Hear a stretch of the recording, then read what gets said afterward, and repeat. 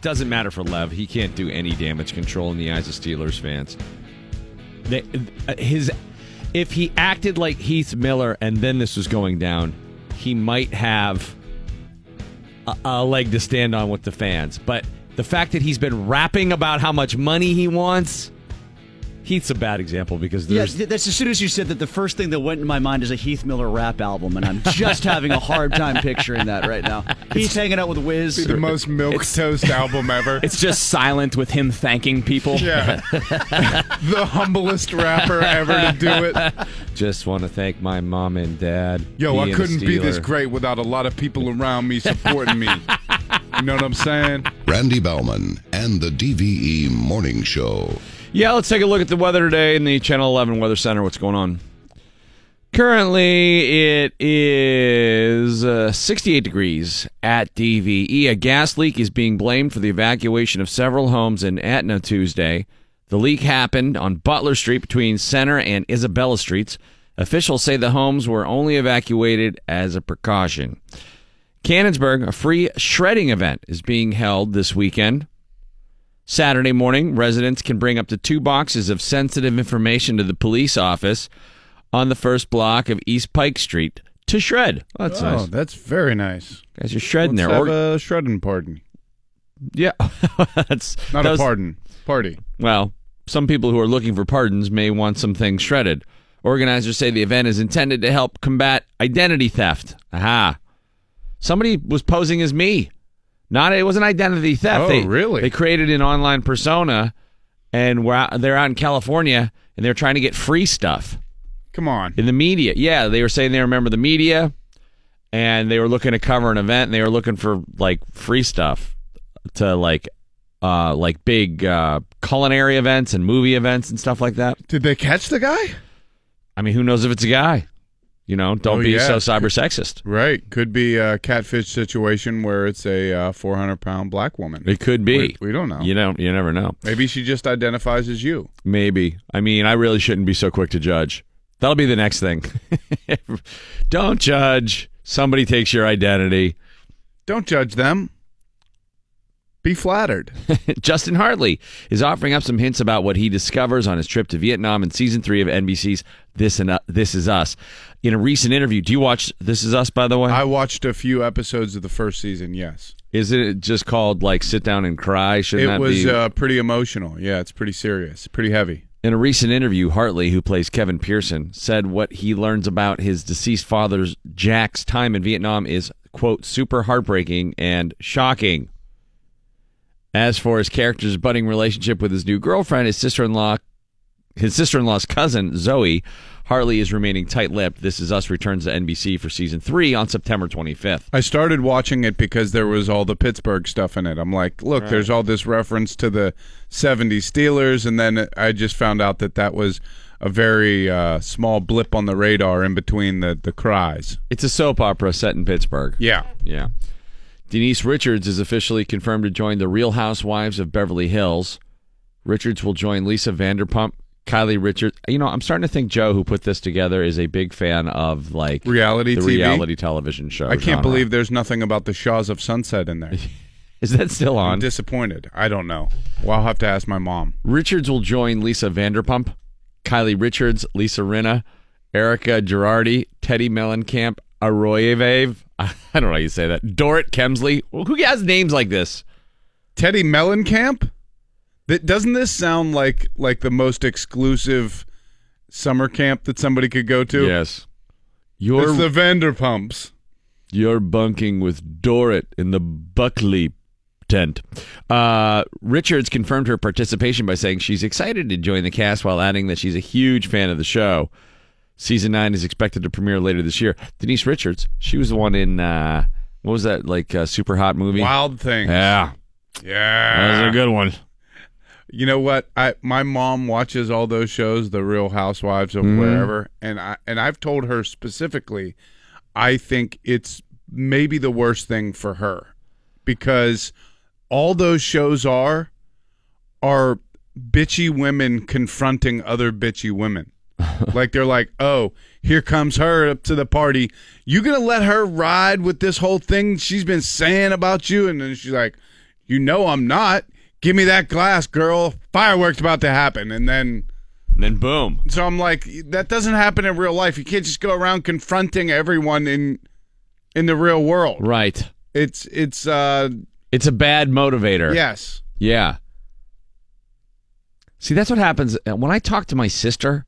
I will tell her about what's going on, like what I got going on, and she's so hardcore about whoever I'm dealing with.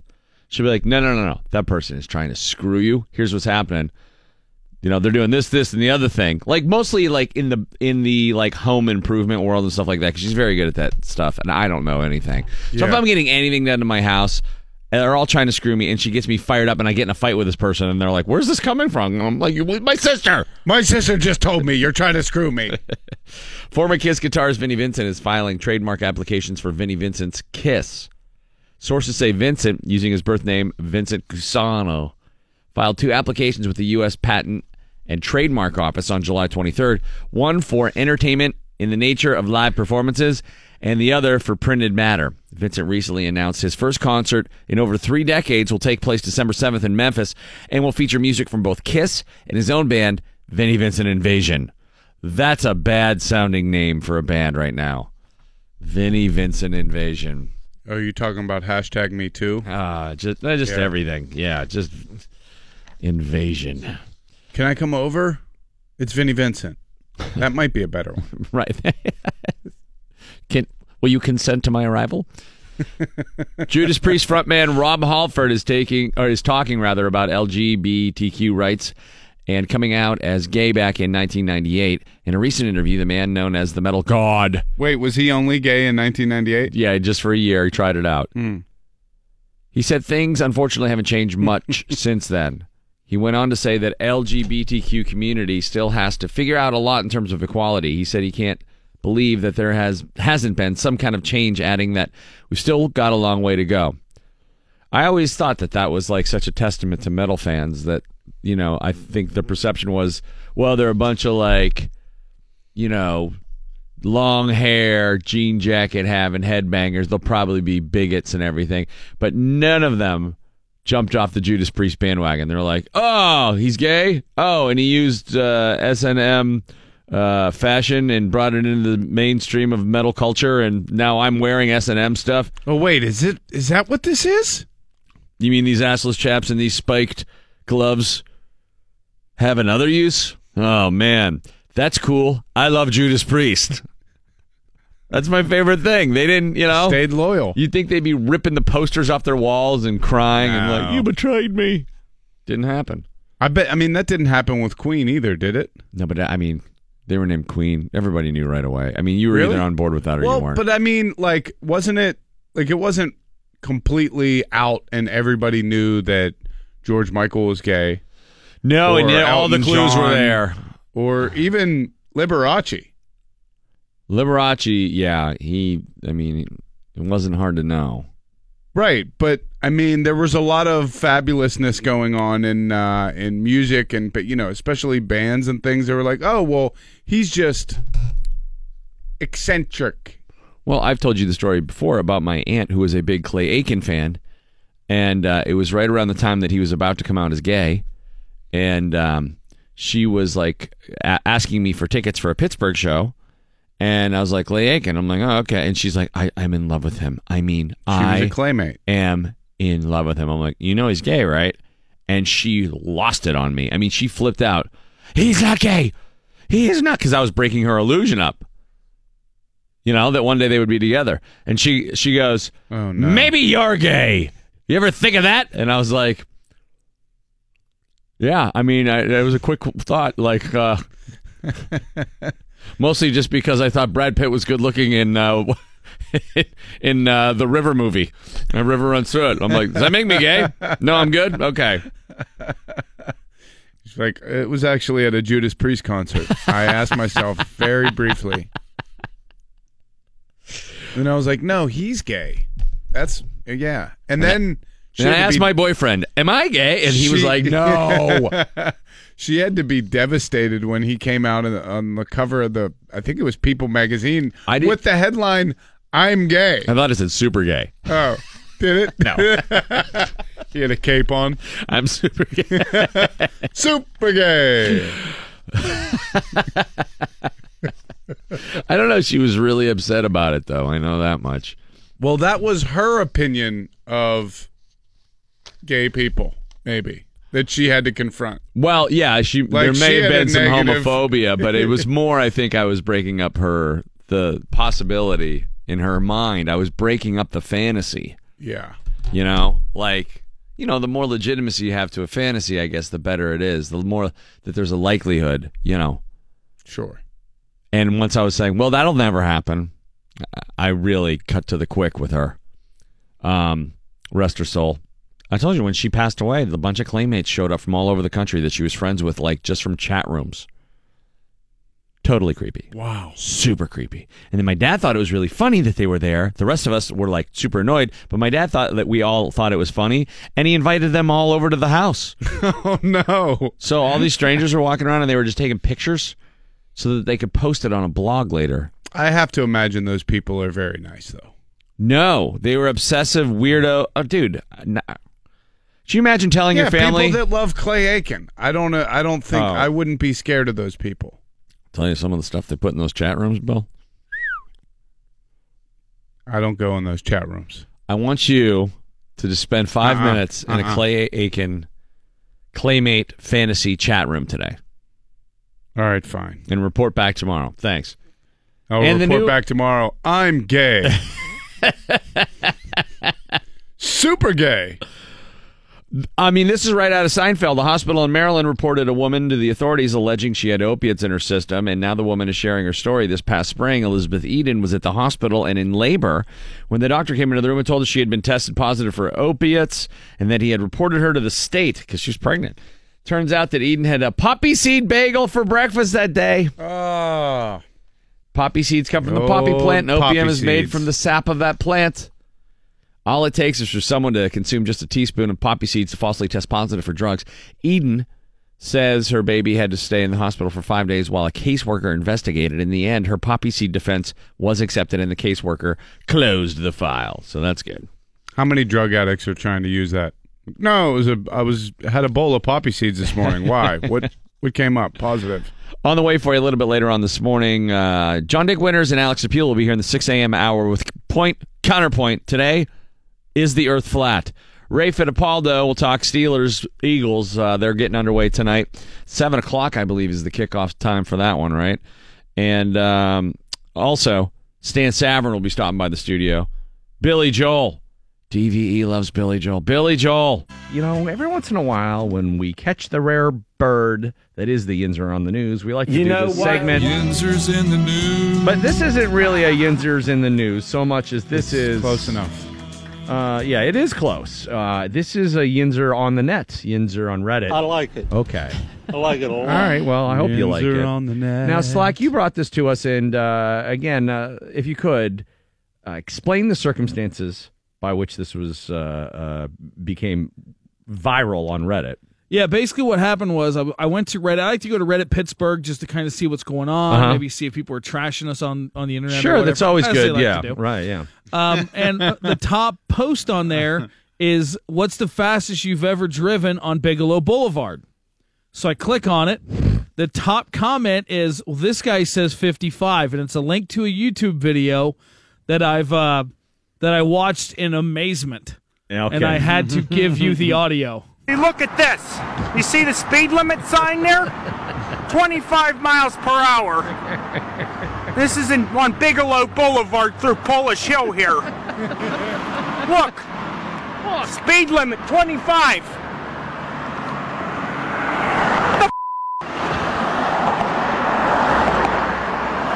Don't you see that damn sign there? Slow the hell down! There's probably a good reason that's there like that. Well, at least. I would like to see this road improved. Look, there's no shoulder. There's no way you can bike along here safely. Except on this scungy little sidewalk, and then it ends up there in the next light. So what's the deal? Someone's gonna get killed. Oh, that is, Somebody's gonna get killed. killed on this scungy sidewalk. Slow the hell down! Please just clip that out. We have to just have that on Slow the the ready. hell down! Slow the hell down! Slow the hell down! Slow the hell down! Can that guy do our traffic from now on? I love the slowed down, slow the hell And down. he should be standing in front of the tunnels going, speed the hell up! Yeah, exactly. So, Slow the hell down! it's the DVE Morning Show.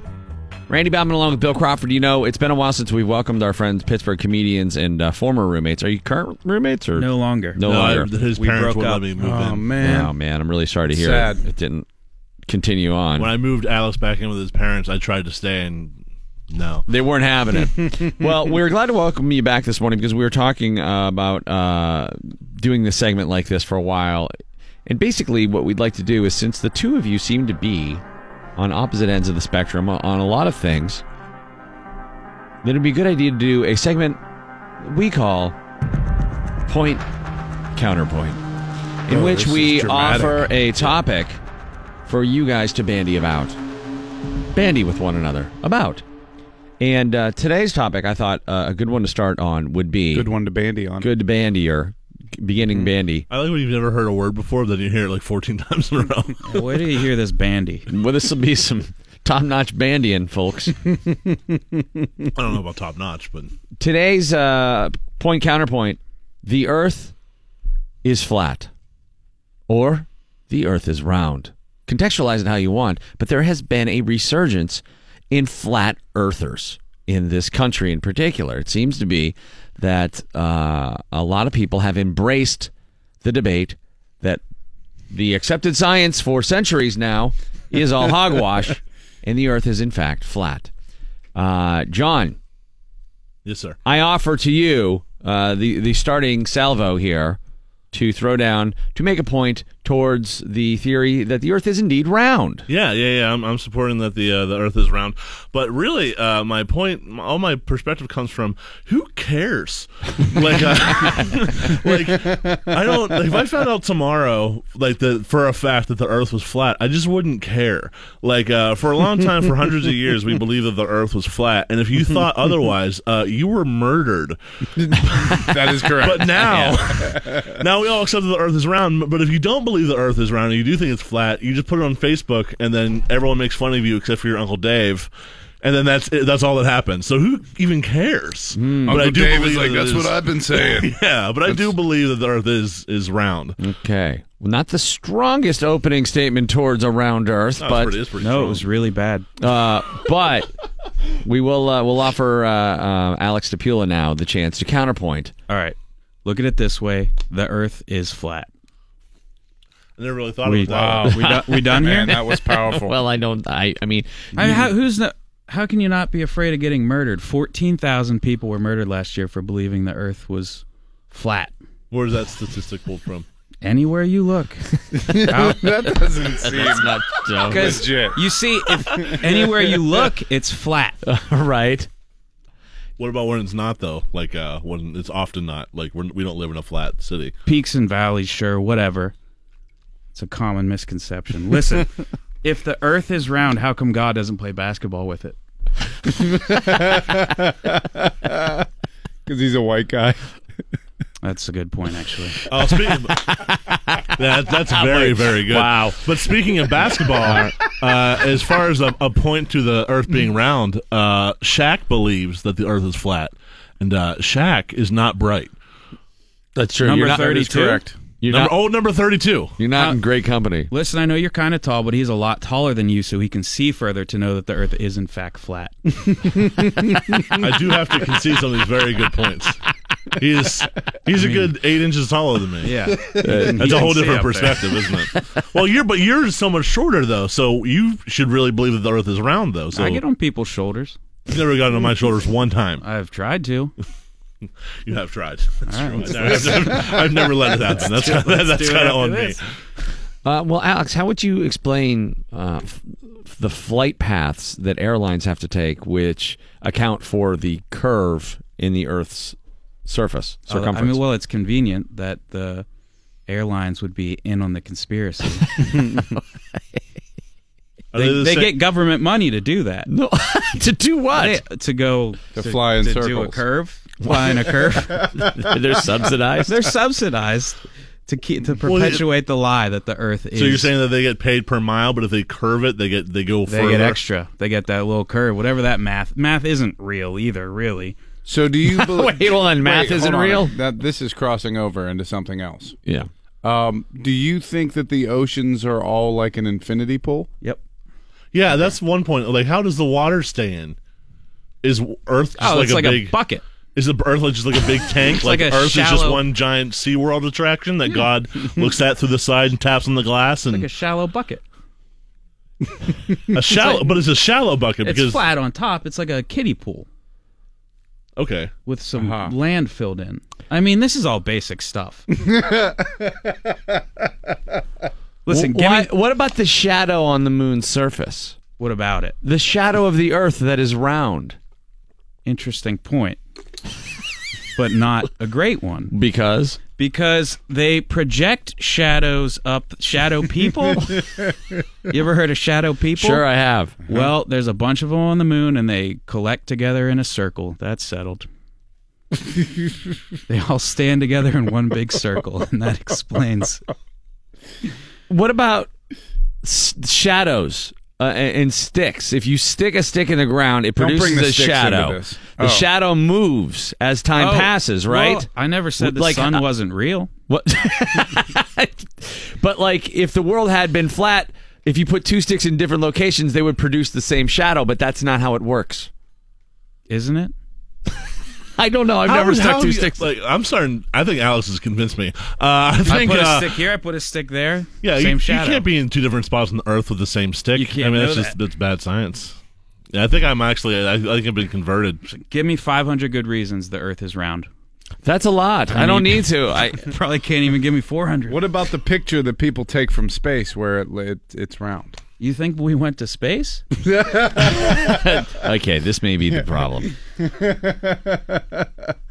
Alex Sapula. Are you going to tell me that FDR didn't do 9/11? What?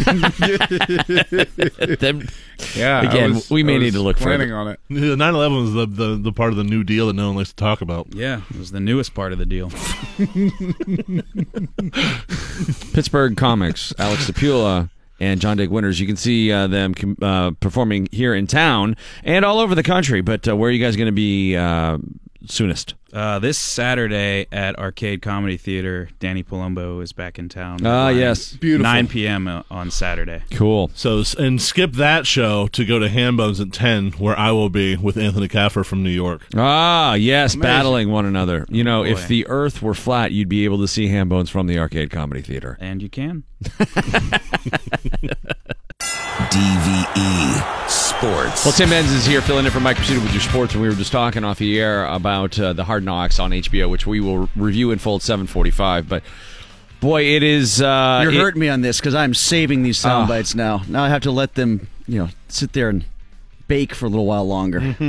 Yeah, it is remarkable how that 1 hour look into this preseason for the Cleveland Browns looks nearly exactly how I thought it would. Yeah. They have no idea what they're doing.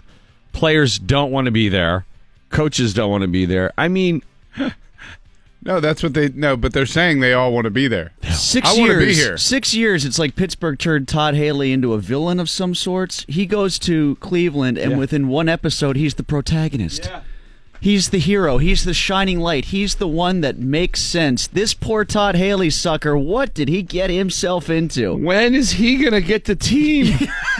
That's right. When Hugh Jackson looks at you and makes you look like the idiot when you're the one that has 18 less games than Todd Haley has won in the seat next to you, and you're the one talking down to him, now you know why that team is that team. This is my team. I mean, Todd He should Haley have probably just jumped in the lake and then never returned.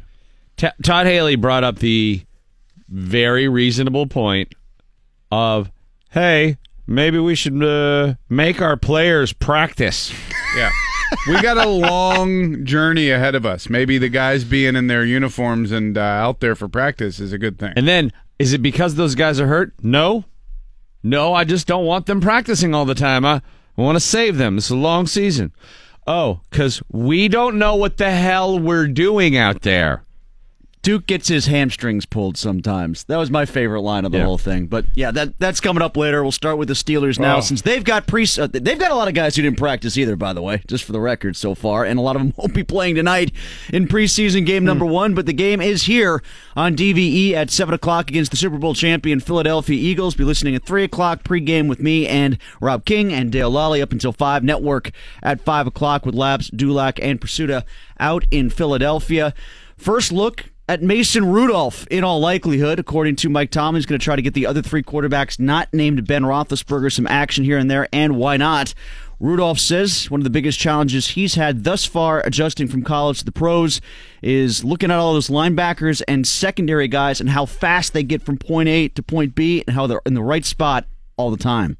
I'd say, my probably the first OTA practice, you could definitely see a little bit of a jump in the speed of the game and the change of direction, just the movements of the defensive players, and being in their spots all the time, being in the right spot and just moving fast. But I'd say mentally for me it's been tough. Well, if a quarterback is saying that the defensive guys are in the right spot all the time, well, damn it, that's the most encouraging thing I've heard about the Steelers defense in a long time. Yeah. So whether he knows where they're supposed to be or not, he's getting the sense that they are, and that's encouraging from a Pittsburgh point of view. Meanwhile, he's trying to track down Landry Jones for the backup quarterback job. Landry talks about competition in the QB room behind Ben Roethlisberger. That's kind of like what it is for a backup quarterback. They're going to bring someone in every year. It doesn't matter if they draft a guy or they do someone in free agency. That's such a hard, loaded question. I mean, you feel like you have, but it's just like, anytime they bring anybody in, there's always that sense of anxiety about, am I going to have a job and make a team, those type of things. And, of course, there's Josh Dobbs, who's in the quarterback mix as well. In all likelihood, though, you'll see Landry back up Ben Roethlisberger, and then Mason Rudolph will probably get an extended redshirt year, so to speak, in the NFL. Randy Fichtner, offensive coordinator, on Rudolph having to move around a lot in practices thus far. He's been playing behind, third and fourth string offensive lineman who will be bagging groceries next week, as the cliche goes. And Fichtner says, you know what, that's not so bad. We kind of like to see him on the move a bit. Yeah, well, that's football, though. And that's obviously good evaluation opportunity, and that's what the preseason is going to be like. So if nothing else, it's been a great preparation for him, and he won't see 1 snaps for a long time. We'll evaluate when that time comes. But he's working, and he's doing a nice job. Yeah, I don't see him being ready to do much of anything right for the first couple weeks of the season, but I think he's going to be good, though. At least as a Roethlisberger backup, and if he is the successor to Roethlisberger, I got faith in that plan because I got faith in him. I think I've heard Pursuta talk about this as a guy, a beacon when it comes to who he can be, like just to talk to and be a leader, and he's got all the intangibles right there. Good deal. Now we'll see if he can actually play the game. Right. As for the Pirates, they played the game pretty well yesterday. Chris Archer did at least. 4-3 win in Colorado. His first victory since getting traded. The Pirates almost got his head taken off by a line drive early in the game. Made a couple nice plays off the mound, though. Showed his athleticism after pitches. Felipe Vasquez got the save. Adam Frazier, the hero. 3 hits, a defensive gem in the 8th. To help the Bucks wiggle out of a jam. They take 2 of 3 versus Colorado. Up next at San Francisco with Andrew McCutchen. We think for 4 games, unless he gets traded. Now that we're beyond the waiver deadline, he's still out there as a trade candidate. Pirates are 7.5 back of the Cubs in the Central and 5 back of Atlanta in the wild card, with 3 other teams to pass before they get to the Braves, who currently have the last wild card spot. And just quickly back to football to wrap up here. Keep an eye. There are 10 other games in the National Football League tonight for week 1 of the preseason. 2 things to watch. How's that helmet rule going to come into play? And do we care about police brutality on the sidelines? And do we kneel during the national anthem in the preseason? Or are we saving our caring for the regular season? Or do people get outraged in the preseason? Or is it just... Right. Are you just practicing your outrage tonight? Exactly. Is there practice faux outrage over who sits and kneels and who stands and does not and all that? I have no doubt this is going to be the most bat bleep crazy NFL season ever. Like Rule this- changes. I think Yeah. that the anthem Oh, yeah. stuff, everyone, it was going away. I believe it wouldn't have been as big of a splash, and now I think it'll be bigger than ever. Also, And Philly because definitely has some guys that kneel. and it is a culture in which we need to create content, and what better way to create content than nonstop articles about this, and people, it'll never die. I think you're right, though. I think you're onto something here. Like Fox News should have all their backup anchors on tomorrow morning. Yeah. Because that's their time to shine. All their backup commentators should comment on the third stringers kneeling or standing. There during you the go. anthem. Yeah. How do Everybody, you all the express starters your take the day outrage? off. You got It's to say, Morning Joe, you get the day off. Yeah. I mean, it should be like Morning Joe Jr., Morning cup of tea. Morning cup of tea. Morning spot of There tea. you go. Morning latte. Tim Benz filling in for Mike Pursuta with a sports update for you. John Dick Winters and Alex Sapula, Pittsburgh comedians, will stop by for a new segment, Point Counterpoint. Today's Point Counterpoint, the earth is flat. We'll find out where they fall on this matter. Also, Ray Fittipaldo for the Post-Gazette with pregame of tonight's big matchup between the Steelers and the Eagles. By the way, 3 p.m. is when we start our coverage here on the flagship station of the Pittsburgh Steelers, 102.5 DV. The gym I have has a steam room, but I'm pretty sure it hasn't been cleaned since Myron Cope was in there. Yeah. In Get the late Legionnaire's disease. 70s. You're going to get definitely getting Legionnaire's disease in that thing. I had a bad experience at a steam room once, and I just won't go back. It was Like Bob Airey? Kind of. Like John With Travolta John was in there Travolta? going, It was like "Hey, I couldn't hey, see how you doing?" anything, and then when I could, it was just all the guys were naked in there, and I was like, oh, God. I'm trying to picture Myron in a steam room. What sort of toxins were getting sweated out there? Just smelled Half of it was steam, half of it was cigarette smoke. Yeah. You shouldn't smoke in here, Myron. I think that kind of crosses out the Wow, effect. sure is steamy in here. That's not steam. That's it's smoke. Randy Bauman and the DVE Morning Show. It is the DV Morning Show. Val is off this week, and so we've been, doing our best here. But I stink at doing the news, so we're so glad that Gabriella DeLuca, I got it right? Yes, All that's right. From WPXI is here filling in for Val with the news. Your first time on the show. It is my first time. I'm very excited about it. Yeah, it's awesome. It's so easy, and you're going to be like, these dopes get paid to come in and do this. I like the vibe. It seems very low key. Yeah, we It don't is. really care about anything. Factual accuracy, not important. Nope. That's good to Yeah. know. A little bit different than what we do. Doing the Or news? What I do. Yeah, that's on the fine. news. No, you Yeah. don't have to be so precise here. If something doesn't fit a narrative that you agree with, go ahead and change it. Sounds good. I like that. So, Gabriella, we're going to take a look over at the Channel 11 Weather Center with your friends over there. Oh, yeah. Who's doing the weather today? Who do we got? Well, let's find out.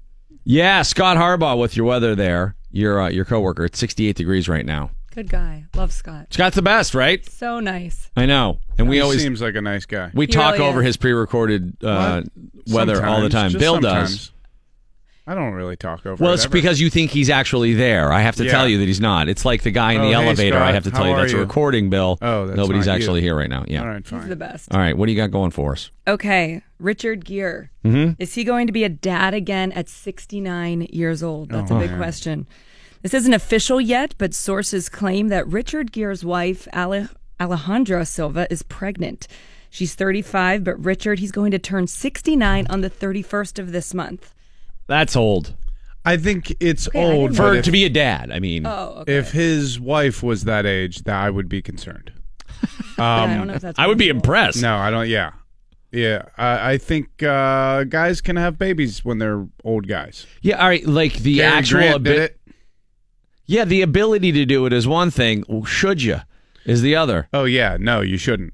Billy Joel has a newborn baby. And he's Doesn't- like in his late 60s. Does Mick Jagger have a new baby?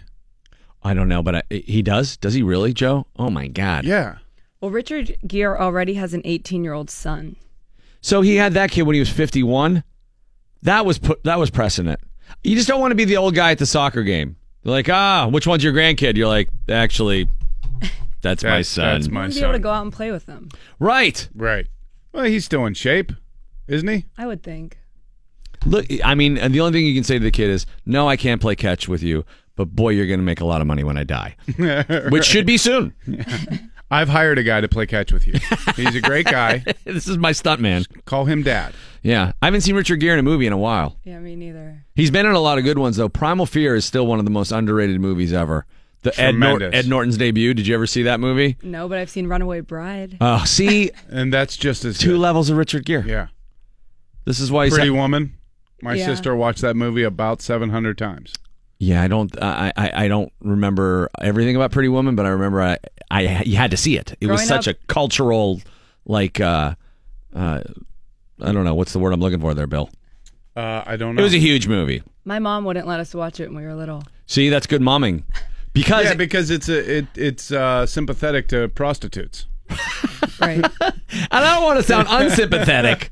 No, I'm sympathetic to prostitutes, but it's mainly it because was of more- Pretty Woman. It was more than a glorified prostitution. It wasn't that it was just sympathetic. It wasn't like, oh well, I hope we should make things as safe as possible for prostitutes. It was more like, you know what the best life is? Being a prostitute. Yeah, it made you want to be one, right? Or at least fall in love with one. No, and here's the thing: watch Evil Genius on Netflix, and check out the life of Jennifer Hoopsick, and see if that's something that you'd want to go into. Wait, is that the Erie thing? Yeah, I started it and then never got to finish it. Oh, But let me spoiler alert. alert. It's completely depressing and will make you not want to invest in downtown Erie. But good to know. it's a false representation that on the all of Erie isn't hoarders and crack using prostitutes. I'd like to point out it's my hometown. Just most of it. No, What? no, not even that. No. What? Here's what I say about it is that the reason there's so many hoarders in Erie is that there's so much cool stuff. You just don't want anybody else to have it. I played soccer up there a lot growing up, but Oh, yeah? haven't been back since. Well, yeah, it's fallen on harder times. The point is this: Richard Gere shouldn't have a baby. Yeah, back to the point here. I still maintain my original point.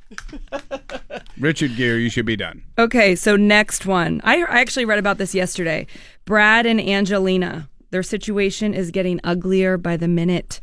After Angelina accused Brad of not paying child support, Brad filed papers of his own saying he's given her plenty, including $1.3 million in support and an $8 million loan so she could buy the house she currently lives in. Oh, man. He also accused her of trying to increase conflict between them and manipulate media coverage.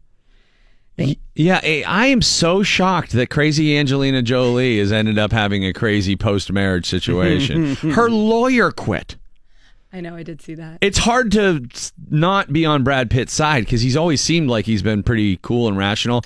And while she's done some great things, it seems like her emotional pendulum can swing to extremes pretty quickly. But I will say, we see this celebrity gossip all the time. I will always click on a Brad and Angelina Oh, story. yeah. Always. Yeah. I want to know what's going on. I want to know the latest. And in her defense, all those kids would make anybody crazy. So if she's the one taking care of them all the time, that's a lot. That's a good point. There are a few. She's got the UN at her house. And it depends what character he's most like in all of his movies. If he's like the Ocean's 11 guy, always eating, that would be good. What is that decision he I'm made? giving you support. Why is he always eating in that? What are you talking about? That's like Josh Brolin in the movie W. They decided to make George W. Bush always eating. So when you watch that movie, the Oliver Stone movie W, Josh Brolin is always eating as the president. Never pretzels though, right? No, no. I think good. they have that scene in there, isn't it? They in do? There? I think the choking on pretzel scene is in there. Anyways, look back to the original point. Richard Gere should not have a kid. Just always comes I back. think we can to all that. agree with that one. What's next? Okay, so 10 songs that would make better TV shows than Hey There Delilah, which I like that song. The Plain White Tees are developing a show based on Hey There Delilah, even though there isn't much to it other than being about a creepy long-distance flirtation between a music and a college student. I think this is fake. Yes, this is fake. Entertainment Weekly put out a silly list of songs that would make better TV shows than Hey There Delilah. So, okay, some of these songs here. Ain't Your Mama by Jennifer Lopez. Ain't Your Mama. It wasn't Martin Lawrence in that? I thought that already was a sitcom. No, that was Mama's House. Oh, okay. I Am Your Mama. Okay. This is my house. Born to Run by Bruce Springsteen. A working class New Jersey boy in the 1970s looks for love, a fast car, and a way out of the dead-end life he's facing as all of his friends fall into lives of crime, shotgun marriages, and more. I like that. That would be a great show. That would be a great show. Oh, I like this next one. The Boy Is Mine by Brandy and Monica. A custody battle unfolds over the course of this 8-episode limited series, which features Cameron Diaz in her first TV show. There you go. Call Me Maybe. Carly Rae. Mm-hmm. Didn't she just perform at Lollapalooza? I don't know. Did she? I think she did. I could be wrong about that. Anyways, what do they want the TV show to be? In the year 2021, a group of 20-somethings decide to forego texting and social media, instead only communicating by voice calls. Which I have a friend who does that. Who Mike calls? Holden. Well, voice to text. So like he'll just send me messages of like what he should text me, and I get that in my. It's Mike Holden from Channel 11. Yeah. So I did that one time by mistake. I told Bill this story before. I was talking to a friend, and I was like. I was voice texting, and then I hit the wrong button, which is the thing that records, and I didn't even know that was on my phone because I just updated it. Didn't know that was a thing you could do. And she was talking about like the new Tom York album at the time. I'm like, oh, that's cool. I'll have to give that a listen. You know, I'm like talking into it because I'm doing voice to talks or voice to text or whatever. That sounds and I'm really like, cool. I want to listen. Point. I like the last Radiohead record, but not as much as the one before. What did you say the name of that was? And then I hit send, and then that's what she heard, and I was mortified. It's like a robot. Because then I had to talk. Siri. Right. And then I had to talk like that all the time around her. No, that wasn't a mistake. This is just how I communicate. Stop. Period. That sounds fun. All right, what's next? Okay. Can't Feel My Face by The Weeknd. Okay. Just about drugs. Strikes an Frostbite. explorer played by Jeffrey Dean Morgan, who's forced to settle in a small town 50 miles outside of Juneau, Alaska. Think a modern-day Northern Exposure. Sure. I'm in. Me too. I like things that are like based in Alaska. Did you like, what was the Alaska TV show? Into the Wild? No, not Into the Wild. The TV show, Northern Exposure. No, I didn't. Do you even know what it is? No, I don't. You're too young for Northern Exposure. I watch like all of the like travel shows in Alaska. Oh, Northern Exposure was a sitcom like set in Alaska in the late 90s with Dana Delaney. Nobody? Am I alone on Northern Exposure? Yeah, I'm sorry. Neither of you? Never even heard of it. Yeah, Val would be totally with you on this. Yes, she would. All right. Okay, Don't Speak by No Doubt. What happens when a family takes a vow of silence? It's the quietest show on TV. Don't speak. Don't speak. Okay, next one. Genie in a Bottle. The CW's reimagining of I Dream of Jeannie stars Rita Ora as the genie wife of an American military doctor who releases her from an old stereo he found during his second European tour. Boy, I don't know if that would survive in this current culture. The I Dream of Jeannie. Was that show incredibly sexist? Yeah, but I mean every show was back then. You know. Yeah. I mean basically that's Unbreakable Kimmy Schmidt, isn't it? I don't know. I Dream of Jeannie. I don't Genie watch, in a bottle. She was trapped. Was she? Yeah. She was Spoiler kidnapped. alert, dude. I haven't seen Right, that. literally the first scene. You'll be all right. Okay. Yeah. Okay, last one. Hotel California by the Eagles. The owner of a chic hotel, played by Delta Burke, serves pink champagne on ice Delta to guests who experience unexplained and unfathomable supernatural occurrences during their stay. You know, that could be a good Sunday night HBO show with like a different, like could be like the new Fantasy Island, or is that too old of a reference for you guys too? What's Fantasy Island? I hate you. News was brought to you by Xfinity from Comcast this hour. Gabriella DeLuca filling in for Val with your news this morning. Coming up a little bit later on, we got Benzie doing sports. The Steelers getting set for the game against the Eagles tonight, a 7 o'clock kickoff in Philadelphia. Of course, we're going to be bringing you all of the coverage starting at 3 o'clock right here on your home of the Black and Gold 102.5. It is the DVE Morning Show. Randy Bauman and Bill Crawford. Hey, Bill. Hey, Randy. How are you? It's an anniversary of sorts. We missed it yesterday, but I'm not going to let today go by without remembering. I have a feeling it's special. What happened yesterday in 2004. The anniversary of one of the most important moments in modern rock. A day that will forever leave a stain on a city. I took that from Up Rocks. But yesterday was the anniversary of the day that the Dave Matthews Band tour bus emptied their septic tank over the Chicago River. Yes. Do you remember that? There was a bunch of passengers on a boat tour And the Dave Matthews bus driver unloaded, how about this? 800 pounds of crap. That's a big crap tank. This is what happens when you eat vegan. Yeah. You go to the bathroom quite a bit. 100 sightseers crossed under the graded Kinsey Street Bridge on the Chicago River, enjoying a scenic architectural tour when the skies opened up. I just imagine with Dave Matthews. Like the Gateway Clipper. Like, you know, you're Yes, on a sightseeing that's what it mission. was. You're on the good ship Lollipoop, and all of a sudden, it's just hot brown rain. Hot brown rain. Rangus. This is the worst. I mean, how could anybody ever forget that? Well, what was the bus driver thinking? Like, you know what? We're over the river. Let's just dump all the crap out here. This isn't highly illegal. The bus driver had to pay a $10,000 fine, do 150 hours of community service, and serve 18 months of probation. That's not enough. That's not enough. Not when you enough. said 10,000, I was like, that's it? Not enough. 100 people got hit. And there were people who described what it was like, and the odor was making everyone. It was like the lardass scene in Stand By Me. Everyone just started Everyone barfing. started throwing up. Oh, my God. Can you imagine that? No, I can't. I really can't. Because I've been on some boat tours, and that seems like pretty significant. You know how, like, sexual offenders have to go door to door and tell you? Like, Dave Matthews, before he starts every concert, should have to remind people that they did that. And to be very careful. Or like his tour manager has to, like, go ahead of the tour to the next city and let them know that Dave Matthews is coming. So maybe stay off the river that day. Don't take any riverboat tours. Stay out of the water. Oh. Dave is coming. Passengers described the downpour of foul-smelling, brownish-yellow slurry that ruined their clothes, my God. made several of them sick, and sent them to the hospital.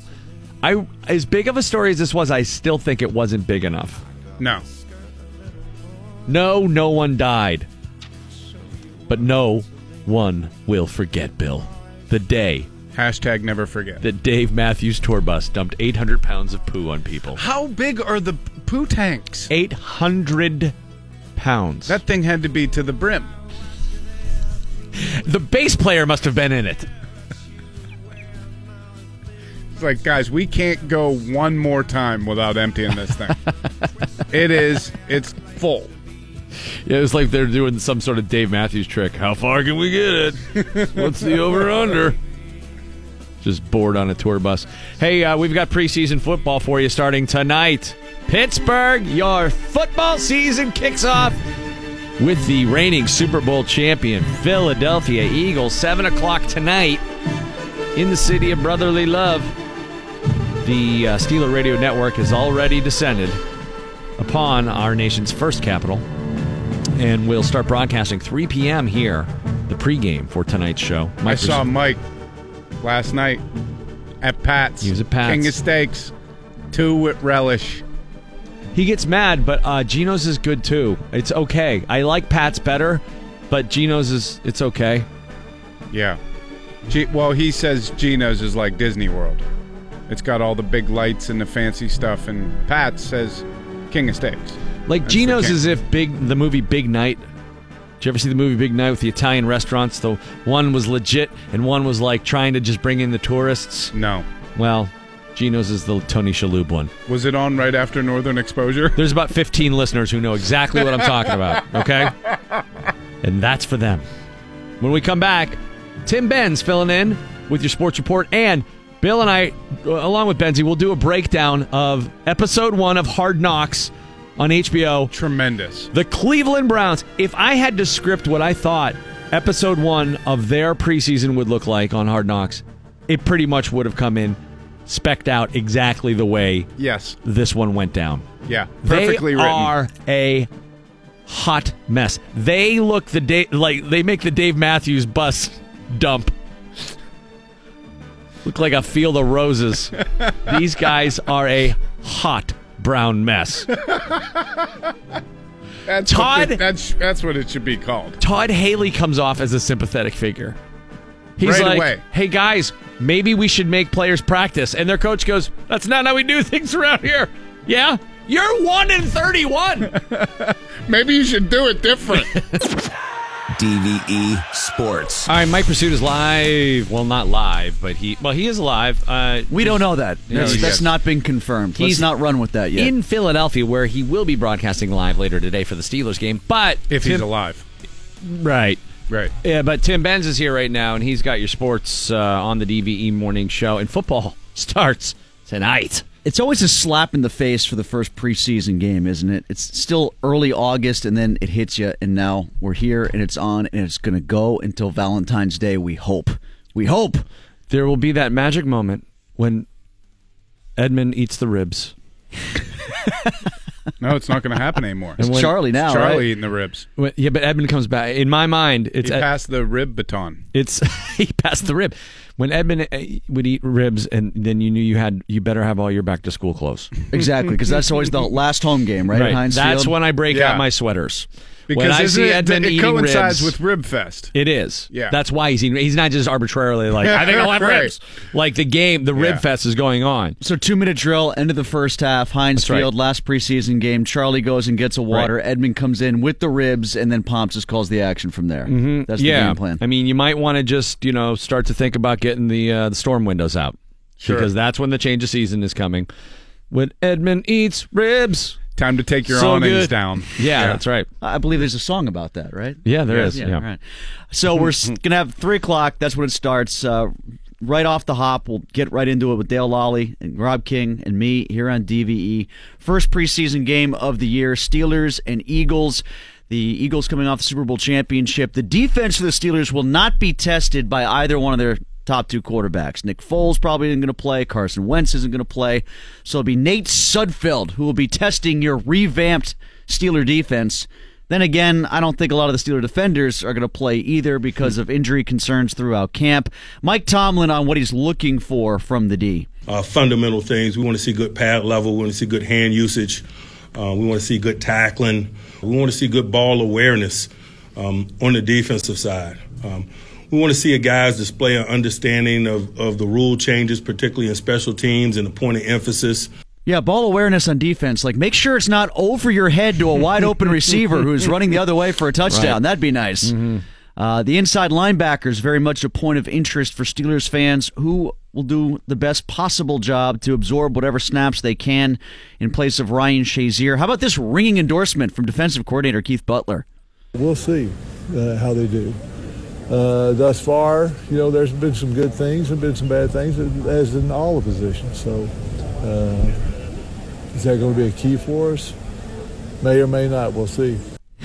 Overwhelming, isn't it? Wow. Really just full of enthusiasm. Yeah, I was more enthusiastic. I became more enthusiastic about Bostic when I was listening to your guys' show yesterday, and you dubbed him Boom Bostic. Well, we didn't. Somebody else gave him that nickname. Oh, really? I thought that was your guys' creation. No. You should take credit for it because I'm a big fan. All of a sudden, I'm all about Boom Bostic. They call him Mr. Boombastic. Yeah.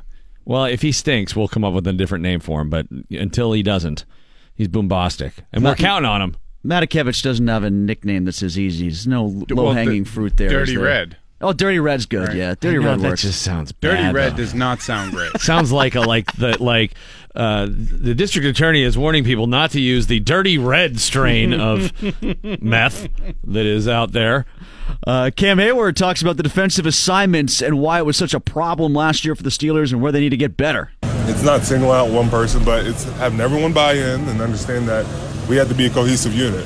It's a little bit different from offense to defense because if an offensive lineman misses a block, a quarterback can make that up, or a running back can make somebody miss.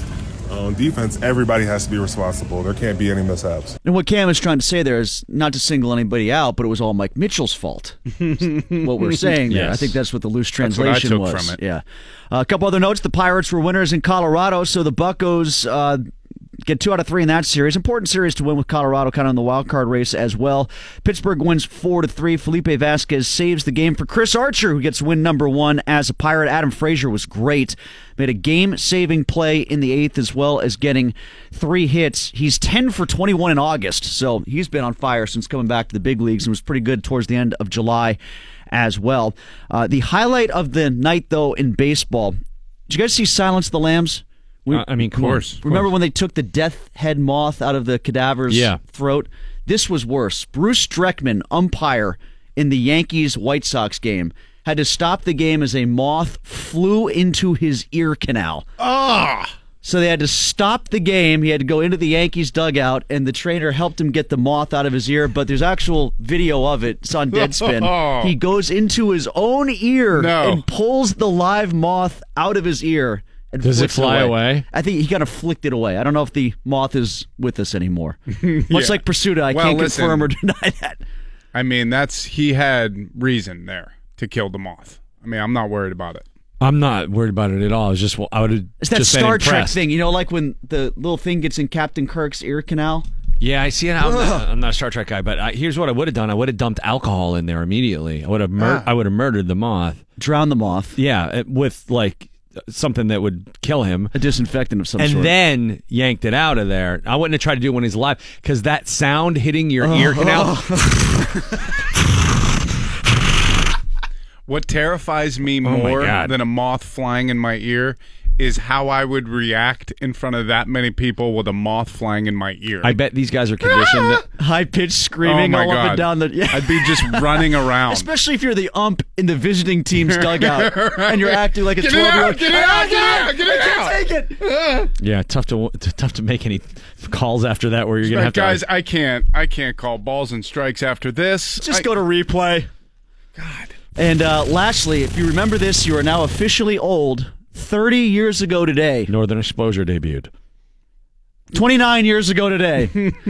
Wayne Gretzky was traded from the Edmonton Oilers to the LA Kings 30 years ago today. And I just looked it up on CBC.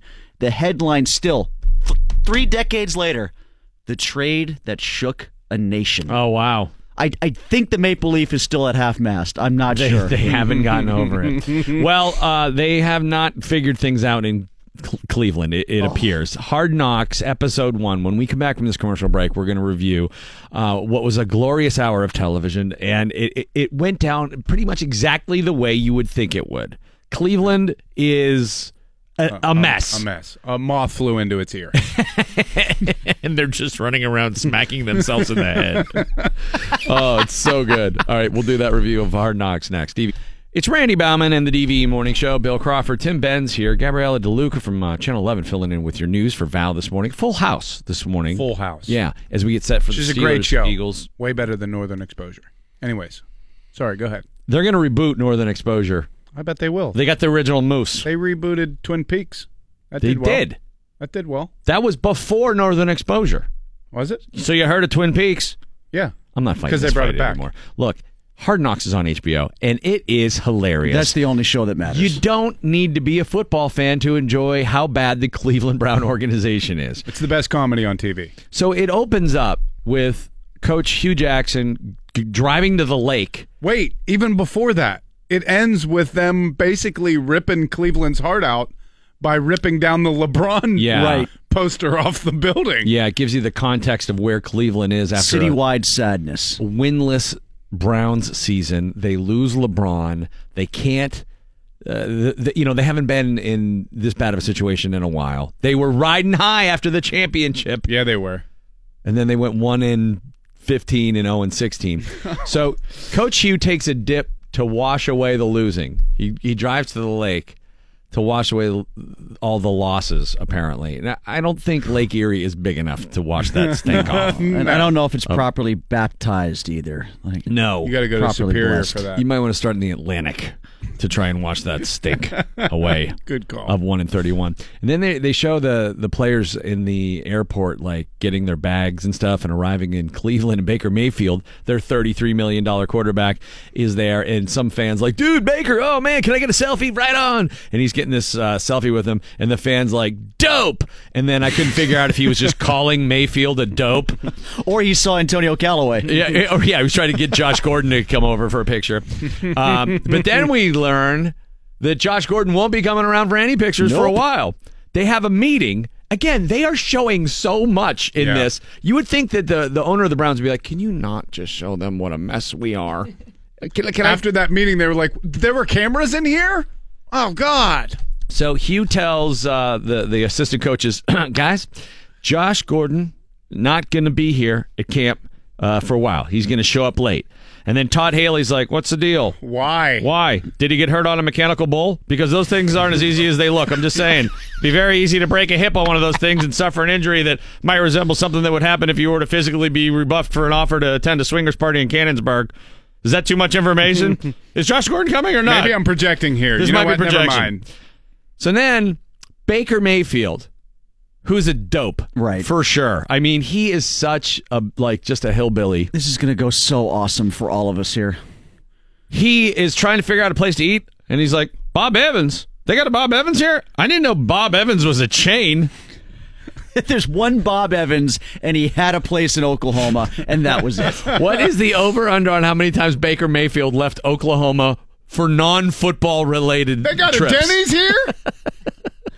There are two guys named Denny? Really? The manager at that Bob Evans is probably named Bob, and he's like, well, this is Bob's place. Y'all got a GameStop up here? He's so humble for having that restaurant. What a nice guy. And then that Baker Bob. Mayfield brings an RV to camp for some reason. He buys an RV, and I don't understand why. Bad purchase. He's sleeping in the RV? Yeah, all the quarterbacks with the are. other quarterbacks. Because camp's not uncomfortable enough. Let's poop in a plastic shed and sleep next to it. $33 million decision there, Baker Mayfield. The rest of them are getting like big screen TVs. They have like double mattresses. These guys are sleeping on 3-inch cots in an RV. Maybe they can empty it like the Dave Matthews bus. That would be appropriate for Cleveland. Yeah, some of the beds on that thing are like the changing tables in the bathrooms. No. Fold out from the wall. Like this will be comfortable. Yeah, there's no support. Like, where Hideki Matsui used to sleep when he was playing baseball in Japan. Like in Kramer's dresser. Baker Mayfield, here's my prediction. He'll be broke before AB, but instead of spending it all on private jets, he's going to blow it on jet skis and four-wheelers. Mm-hmm. Right. No question. He is such... Maybe he'll buy a Bob Evans. They do well. This is a great chain, guys. He's just going to buy like vintage Trans Ams. He's the kind of guy that would do that, right? Y'all got a Haas's here? I had no idea that was a chain. That's a chain. Hugh then tells the players that they're not going to have the Browns stripe on their helmet, the famous stripe. Right. That goes. It's more of a streak. That's what they call the decoration there. More of a skid mark. He said you got to earn your stripes on the Browns. This is the coach who has one win in 2 years telling the players they have to earn their stripe. What I'm telling you guys is I don't have a stripe yet. And if I don't have one... He shouldn't be allowed to wear pants. That guy hasn't earned any clothing. Do you think he has those sweatpants, but instead of juicy, it just says Browns on the back?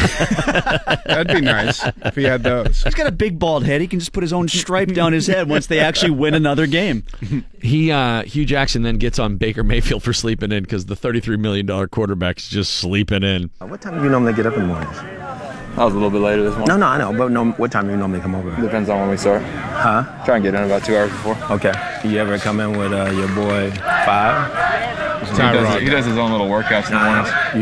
Where's your own little workout in the morning? Huh? Where's your own little workout in the morning? You start starting your career how you want to. You see what I'm saying? It's a competition in everything you do, baby. You know how to do it. Why not? It doesn't help.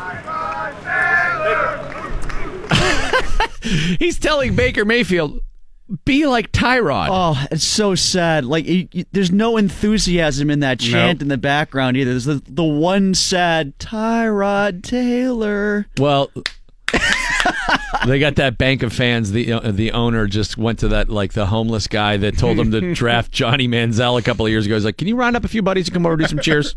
No, Bob Evans is on me. The guys that are usually on the side of the road holding up those jewelry store signs. Can you guys just come over and chant Tyrod? Oh my He's God. like, well, look, I get up in the morning early. I start deadlifting the septic tank. How about take a quick jog to this place, Bob Evans? I don't know if you've heard of it. Really chic. He's like, when do you get here? He's like, it depends what time things start. He's like, yeah, but when do you get here? He's like, about 2 hours before that. I'll bet you $1,000. No No way. way he gets there No 2 way. hours before they have to be there. No, this guy's thinking, I'm going to listen to the dude who's going to be out of here on Columbus Day. Like Baker Mayfield is thinking to himself, "What? You're my boss? Really? This is cute. This is cute." They show linebacker. Is it linebacker Carl Nassib? Is he a linebacker? Is that what he is? He's a defensive lineman. defensive end. Yeah, okay. He has this financial advisor meeting with some of the players. Right. Look out, Warren Buffett. Carl has figured out compound interest. Now, can you play any of this clip because he's swearing a lot? I can't because he is swearing a lot. But he really looked like he got through to all of those players he was describing compound interest to. They look like they were looking at him like a dog looks at you after you do that blanket trick and then run away. They're all like looking at him like, what are you talking about, dude? Yes, compound interest. If you don't spend your money on stupid stuff, you'll make more money and then exponentially more money. They're like, I don't believe you. One guy goes, just nope. flew into my mouth. I don't believe you at all. So I can make it rain twice in a night? But then it was like the phony math that he was doing. Who makes 10% interest every year? Like he was just like, all you got to do is keep it in the bank. What kind of return does he think he's getting from the bank? It's a little more involved than the way he was breaking it down. This may surprise you, but Carl Nassib, not exactly even Jim Cramer level of smart. Well, maybe he just read The Richest Man in Babylon. Greg Williams, their defensive coordinator. How miserable is that guy? Yeah. The most miserable? He tells the team at one point, I turned down 7 other jobs to be here because I want to be here. Like, he didn't tell you that those 7 other jobs was like, I could have been the clerk at the Holiday Inn. Shift manager to Bob Evans. And then he tells him, he's like, I was an a-hole last year when I got here. I don't want to be that guy again unless you make me bring him back. So he's got like an alter ego, apparently, that pops out like bad Greg Williams. Yeah, the bad Greg Williams is the guy that puts the bounties on everybody else's head. That's bad Greg Williams. Yeah, that's bounty guy. Yeah. The bounty guy. I got news for you, Coach Laryngitis. You're an a-hole for not taking any of those 7 jobs if they were in football. Somebody give I that was guy at a the ground lozenge. floor at this RV store. I'm telling you, I had a great thing going. So then they show Jarvis Landry arrive, and he's at practice, and he says, bless him to everything that happens. Oh, bless him. Oh, bless him. Bless him. Bless him then. Bless him. Go on and bless him then. It's a great bless him. Bless that man. Great play. Bless him. Bless him. Go Have you ahead ever and seen a bless him, guy man. more cognizant of the fact that the cameras are on him all the time than That Jarvis being said, Landry? that dude's a stud. He's incredible. That dude is such a good receiver. But he goes from bless him, to his first wide receiver meeting where he's like, I can't believe I'm on the Browns. If you're not hurt, like if your hamstring ain't falling off the bone, your leg ain't broke, I don't know, like you should be practicing. Like straight up. Like that weakness and contagious as gonna be in this room, bruh. In here in the past, and that's why the past has been like it is, bruh. That over with here, bruh. If you can practice, practice. You can't get no better. Ain't nobody gonna get better by being on the sideline if you ain't hurt. Yeah, he So last blessing time, I tell y'all, blessing mother blessers. Mother blessers. He went from bless him to dropping F-bombs nonstop in one practice. It took him one day to lose his religion in Cleveland. It was 12 beeps in 34 seconds is what McLaughlin counted when we played that on Madden's show yesterday. I mean, that's incredible. 6 bras, too. It's impressive. 6 bras. So, that became sort of the crux of this episode. Apparently, Browns players just don't practice. They get a hangnail and they decide to take 3 days off. So then they show this coaches meeting where Hugh Jackson is sitting at the head of the table, and all the assistant coaches, 4 of them look like Philip Seymour Hoffman characters from like different movies. Rain Dance! Just overweight, sloppy. Nobody's shirt is like even crisp. They're all like mustard stains. The collars are all like wrinkly and bent, and they're all just, I mean, they look like the frumpiest bunch of dopes. And 5 guys you'd see at a Bob Evans. It's just awful. The running backs coach is like, I have a question. Where are the running backs? Do we have any? You make some running backs practice? Because I'm having a hard time figuring out what to do every day. And then Hugh Jackson basically says, you know what? No, that's how we do things around here. And I'm the head coach. And Todd Haley is like, what the I have an opinion on it, and we need to get so much done, you know, and I know I said that to you and we joke about it, but if we live in our fears, I mean, our team has to get mentally tougher and be able to fight through the that we got to fight through. We got to change this drastically, and if we got guys that haven't done sitting around doing nothing, you know, I just don't know how we're going to do it. Well, I respect you saying that. I mean, I used to sit in the same chair. Joe, let me finish. Let me finish. Uh-oh. I used to sit in the same chair as you guys sat in, and I used to feel the same way. I just want to kill them, okay? Until all of a sudden, I sat in this chair, and then they're not there, and you don't get them to practice, and you can't get them through, and then you don't have them for 3 weeks. And I'm not living in my fears. That's real, and I think we all can appreciate that. Anything else? Todd Haley just starts sighing. He rips his hat off. Yeah. Guys, listen, I'm excited about what you're doing. I'm going to say it again, but the chair I sit in, a little different than the chair you guys sit in. I get to watch from a different lens. Okay, and I think I get you guys to watch can all us lose respect from that. over here. At the end of the day, I get to drive this bus. Different. And I'm going to get it the way I want it. That's period. That's just how it works. Okay? Al taught me a long time ago. You know, what is it, Al? Give it to me. It's your team, you do whatever the hell you want. When it's your team, you do whatever the hell you want.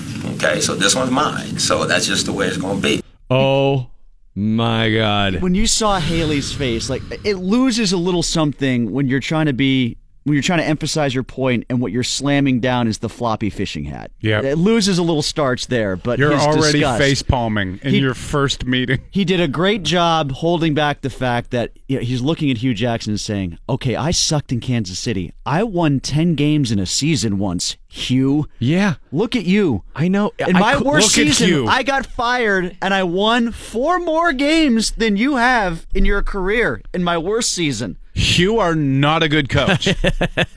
Not good. I predict Todd Haley is the head coach of the Browns by week 12.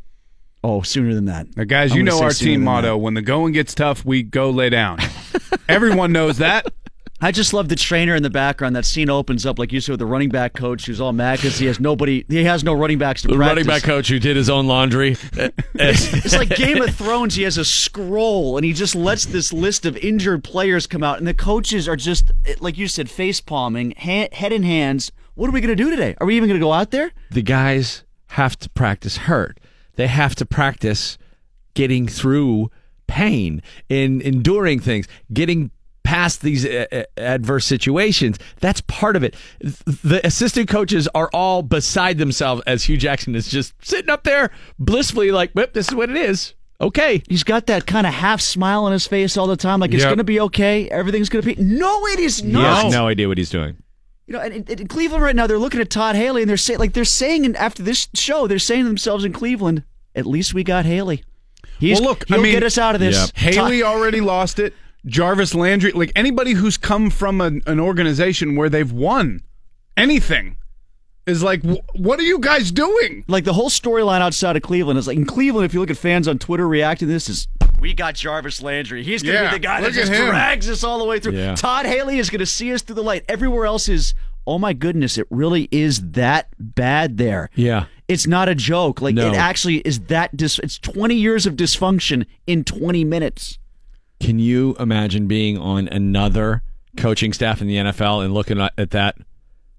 Like, what are Todd or Mike Tomlin's assistant coaches thinking watching that? They're all going, Todd Haley's got to deal with that. He's the protagonist. Oh, you're actually going to be rooting for him as this goes on. Exactly. And I don't know if you had the same thought, but at some point in watching that, I felt like this is what it looked like when John Russell was manager of the Pittsburgh Pirates. Oh my gosh. It just kind of sort of sucked me into that. Like, this is, if I could have seen it from a baseball perspective, it would have been that. The funny thing is, too, is that you see Hugh Jackson go from criticizing Baker Mayfield for not working hard enough to giving everyone the day off. It's fine. But, and I mean, look, let's not be too hard on him. I feel horrible for the guys. Like, everyone in his family died in a week. I know. It was, yeah. I think there is an aspect of that where he was emotionally sort of oh, man. trained. This guy's going through a whole lot in his personal life, But that being said, he's not good at coaching. No, there's one scene where he's mourning and it's really sad, and he's just whispering to himself, "Keep going, keep going, keep going." And I imagine that even before he had deaths in his family, he was probably sitting in that room doing the same thing. Yeah, because it's an absolute mess there. Did you like the thing at the end where I guess all the coaches have this thing, like a celebration thing, or they kind of wait to clap hands together? Mm-hmm. Ready, and there's this pregnant pause, break. You're supposed to like get up and go. And Haley is just looking at his own hands like, I really have to clap here. I just don't have the enthusiasm to clap. Their team is like the Jeb Bush of football. Please clap. Today's point counterpoint: the Earth is flat, or the Earth is round. Listen, if the Earth is round, how come God doesn't play basketball with it? Because he's a white guy. That's a good point, actually. Oh, that's very, very good. Wow. But speaking of basketball, as far as a point to the Earth being round, Shaq believes that the Earth is flat, and Shaq is not bright. That's true. Number You're not 32. Correct. Number 32. You're not in great company. Listen, I know you're kind of tall, but he's a lot taller than you, so he can see further to know that the Earth is in fact flat. I do have to concede some of these very good points. Randy Bauman and the DVE. Yeah, that was Morning Show. comedians John Dick Winters and Alex DePula earlier this morning, and I think the conclusion that we came to was the Earth is flat. Yeah. Yep. Alex won us over. Settled. Finally. That's right. Gabriella DeLuca from Channel 11 filling in for Val with news this morning. What do you got? Let's take a look at the weather before we go over to you and with your brethren in the Channel 11 Weather Center. Currently 70 degrees at DVE. Yes. Right on. What's going on, Gabriella? Not too bad. We're talking about the Oscars right now. Oh. So, a new Oscar for Outstanding Achievement in Popular Film has been created to get people to actually watch the show. They're also going to try to stay within 3 hours from now on. So, the Oscars are too long, too boring, and people just aren't watching them anymore. Guys, we should add a category of movies that people have seen. That's kind of what this is. Yeah.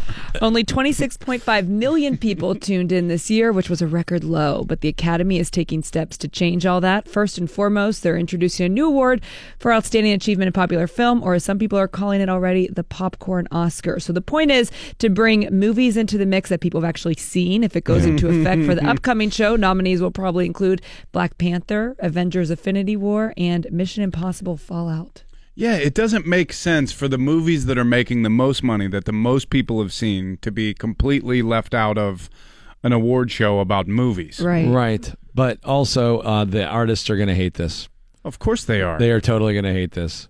But, the whole night is about them anyway, so screw them. It is a big self-congratulatory hug that they give each other. And the movies, I mean, look, we've been getting the movies because we're in the SAG-AFTRA union. So we get mailed a lot of the movies, and for the past, I don't know how long, like 3 or 4 years, they have been the most heart-wrenching, sad, I know, serious movies, and people are just looking for an escape, man. Yeah, they're always like that.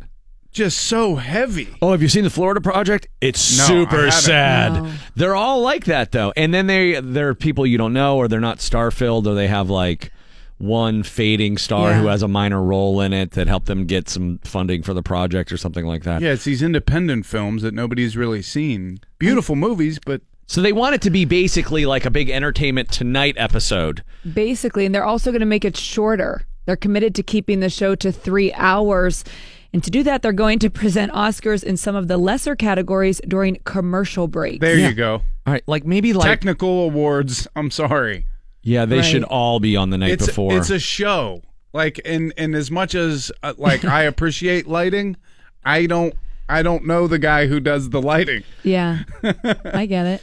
Yeah, maybe they should have the foreign animated short during the commercial, because half the time they have some guy up there who's speaking broken English and he's thanking his wife and talking about something that I have no idea. Right. And we went through the thing and that was so tough. But thank everybody in Venezuela. And then they start playing the music to get him off to keep the show on time, and everyone's like, "No, let him talk." I mean, they are long. Oh, they're so long. But people still watched. I mean, how bad could the ratings have been? Apparently pretty bad. I mean, bad. Will you That's be why more they're likely switching. to watch now that they're going to have categories of like most fun starring appearance? Who is the most I think fun? it always depends on like what the movies are that year, who's going to be there that year. Like if it's Tom Hanks and Leonardo DiCaprio Yeah. and George Clooney, then a lot of people are going to watch. I feel like as a woman, I watch because I want to see what people are wearing. Right. I don't know if you guys feel that way. I Probably do too. not. Yeah. Oh, you do? No, Okay. Yeah, we got to see what they're wearing, of course. I mean, I think you're kidding. I am. Yeah, because guys just wear tuxes. Right. Guys don't. Oh, ever- you wore a blue one. Okay, I see what you did there. Oh, this guy wore a blue and a black one. I haven't Interesting. seen that. That guy must be Scottish. No, all the He's got women a look plaid vest. stunning. Right. Yeah, the women look You know? great, and everybody's more beautiful than you, and it's a big self-congratulatory hug. And as Joe Bartnick says, it's people giving themselves awards for pretending. So we'll see if that What makes a Pittsburgh difference. way to look at it. Okay, from Oscars to McDonald's, switching gears a little bit. McDonald's is the least popular food chain in the country, according to a new study. Only 28% of people say they're loyal fans, but it also does the best sales numbers of any chain, mainly because it's everywhere. So even though people don't love it, it is convenient. What are your Everyone thoughts? wants to take shots at the throne. It's Yeah. sort of like now they're trying to act like this is Coldplay or something. Like people are embarrassed to say they like it, but Oh, yeah. everybody goes there. I like the breakfast at McDonald's. That's usually the only thing I'll get, but I'll put their breakfast up against anybody's for quick breakfast. My fiance loves McDonald's breakfast. Like Yeah. the pancakes. The pancakes are Yeah. incredible. Hot cakes. They're not hot pancakes. Excuse They're me. hot cakes. Hot And cakes. they you sell put- like pancakes. And you put one of those butter things from 1977 on there yeah. and let Yeah. it melt. It's Oh, nice. yeah. A nice little pat of butter. Oh yeah, that's nice. And the I used to get the sausage, egg, and cheese on a bagel. Oh. which They have was bagels there? Incredible. Yeah, yeah. I didn't know that. There's a lot you don't know about McDonald's. Well, I don't ask because I don't want to pry. I'm not looking, Okay, to so gum up the line. here's a list of the chain restaurants with the fewest loyal fans. We have McDonald's, Johnny Rockets, Jack in the Box. Johnny Rockets is number 2. Two. Carl's Jr., Burger King, Buffalo Wild Wings, TGI Fridays, Sbarro. Sbarro. I don't understand that place, man. That is an instant gastrointestinal distress maker. Well, the slices are so big though, and they're always good. They're just grease, though. There's a lot of grease on them. Yeah, I like grease. And I always see them in the airport, and it looks good, but that thing's been sitting there for like a day. Yeah. Got to be careful with the Sbarro. I'm surprised that was 5th. Over Wendy's? Yeah. Sbarro had more. This one is surprising to me, Jimmy John's. I love Jimmy John's. Yeah. And they deliver, don't they? Freaky fast. Yeah. Do they? That's Is their that slogan. That's their slogan, freaky fast. Yeah. Oh, wow. Jimmy John's is good. Oh, I also like wow. Firehouse subs. I think those are great. Okay. Never had that. Okay. Oh, yes. Firehouses are awesome. Okay, so we're staying on the McDonald's theme. Okay. Apparently, 89-cent burgers and $1 sodas really add up over half of a century. McDonald's is holding a new contest right now where someone will win a McGold card that gets them free food for life. If you win, you get 2 free meals a week for the next 50 years, and they say the value of that is $36,400 or $7 per meal. Jeez, what's the medical cost on that one? Rolling coming large back? with the McBlack card. It's funny because we're going to talk with Ray Fittipaldo of the Post-Gazette later on, around 8:45. I was going to say, if we were going to talk to him earlier, that would be like weird. This would be the Back to the Future show. Because he did a story on the Steelers defensive lineman Ola Sankanmi Adieni. I don't know how to say his name. He's Nigerian, but he was playing soccer as a kid when he came here, and then he got too fat from eating McDonald's and Domino's to play soccer anymore, so he became a football player. He ate his way into a different sport. He did. He ate his way to a different sport. That's incredible. Yeah, so we'll talk with Ray coming up at 8:45. Okay, so will you bring up sports? The Arizona Cardinals just announced a new burger at their stadium for the upcoming NFL season. I saw this. Have you seen a picture of this? It's $75, has 5 patties, 5 hot dogs, 5 bratwursts, 20 slices of cheese, 8 slices of bacon, and 8 chicken tenders. And if you finish it in under an hour, you get a free jersey. Dear Lord. It's $75. Nobody's eating that. It is a 7-pound burger. I mean, I'm looking at patties. Yeah, 7 pounds. They should call it the garbage disposal. Yeah. Because it looks like a bunch of stuff that shouldn't be on the same piece of served food. I don't think I can do it. Did you see it? Did you call it up? Yeah. It's this is atrocious. I will say the bun looks good. It's very, you know what, it's funny though, because it has like French fries on it. It's not as big as I thought it would be. It's another Pittsburgh knockoff. I mean, they take all of our old players. They're taking our sandwich recipes now. Yeah, I don't know anybody other than Joey Chestnut that could crush that thing. Just 5 third-pound hamburger patties. Like, that's insane. And they cut up the hot dogs, and there's chicken tenders in there. It looks like there's fries. Oh, my God. It's too much. Yeah, it's just too much. $75 is... It's pricey, obviously, anywhere else. In a stadium, that's... But if you could finish it, you get a $150 jersey. Is it worth it, though? No, absolutely not. Like you better buy the jersey a couple sizes bigger. There was one of those places in Orlando called Jungle Gyms when I was a kid, and we went there on vacation. They had one of those burgers that if you ate it, you got a free one. And I ate it, and I never wanted another one of those the rest of my life, much less, in the 1 week I was going to be in Orlando. Yeah, it's like that one alcohol that you throw up on all night, and you just can't ever drink it again. The old 96er.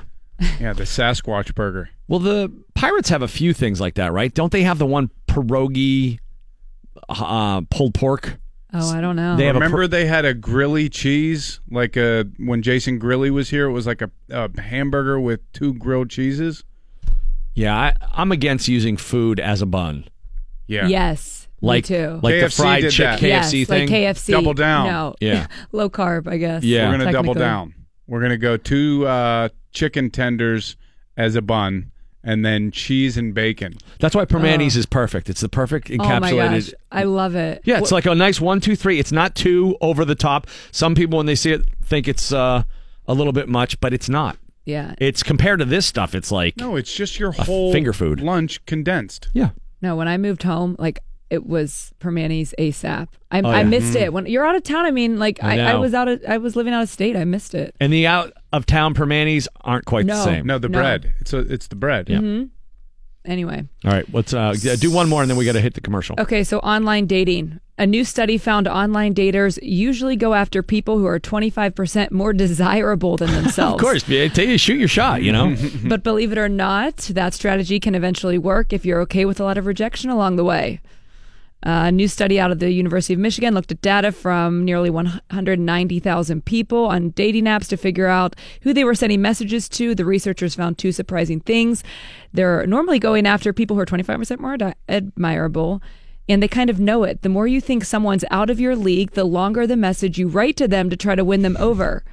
But here's the most surprising thing of all, that strategy could actually work. The researchers say if you get rejected or ignored a lot when you go after people who are that much more desirable than you, but eventually you'll probably find at least little success. I'm not sure if that made sense, but that's what people are doing. It's a numbers game, guys. Yeah. Just go for volume.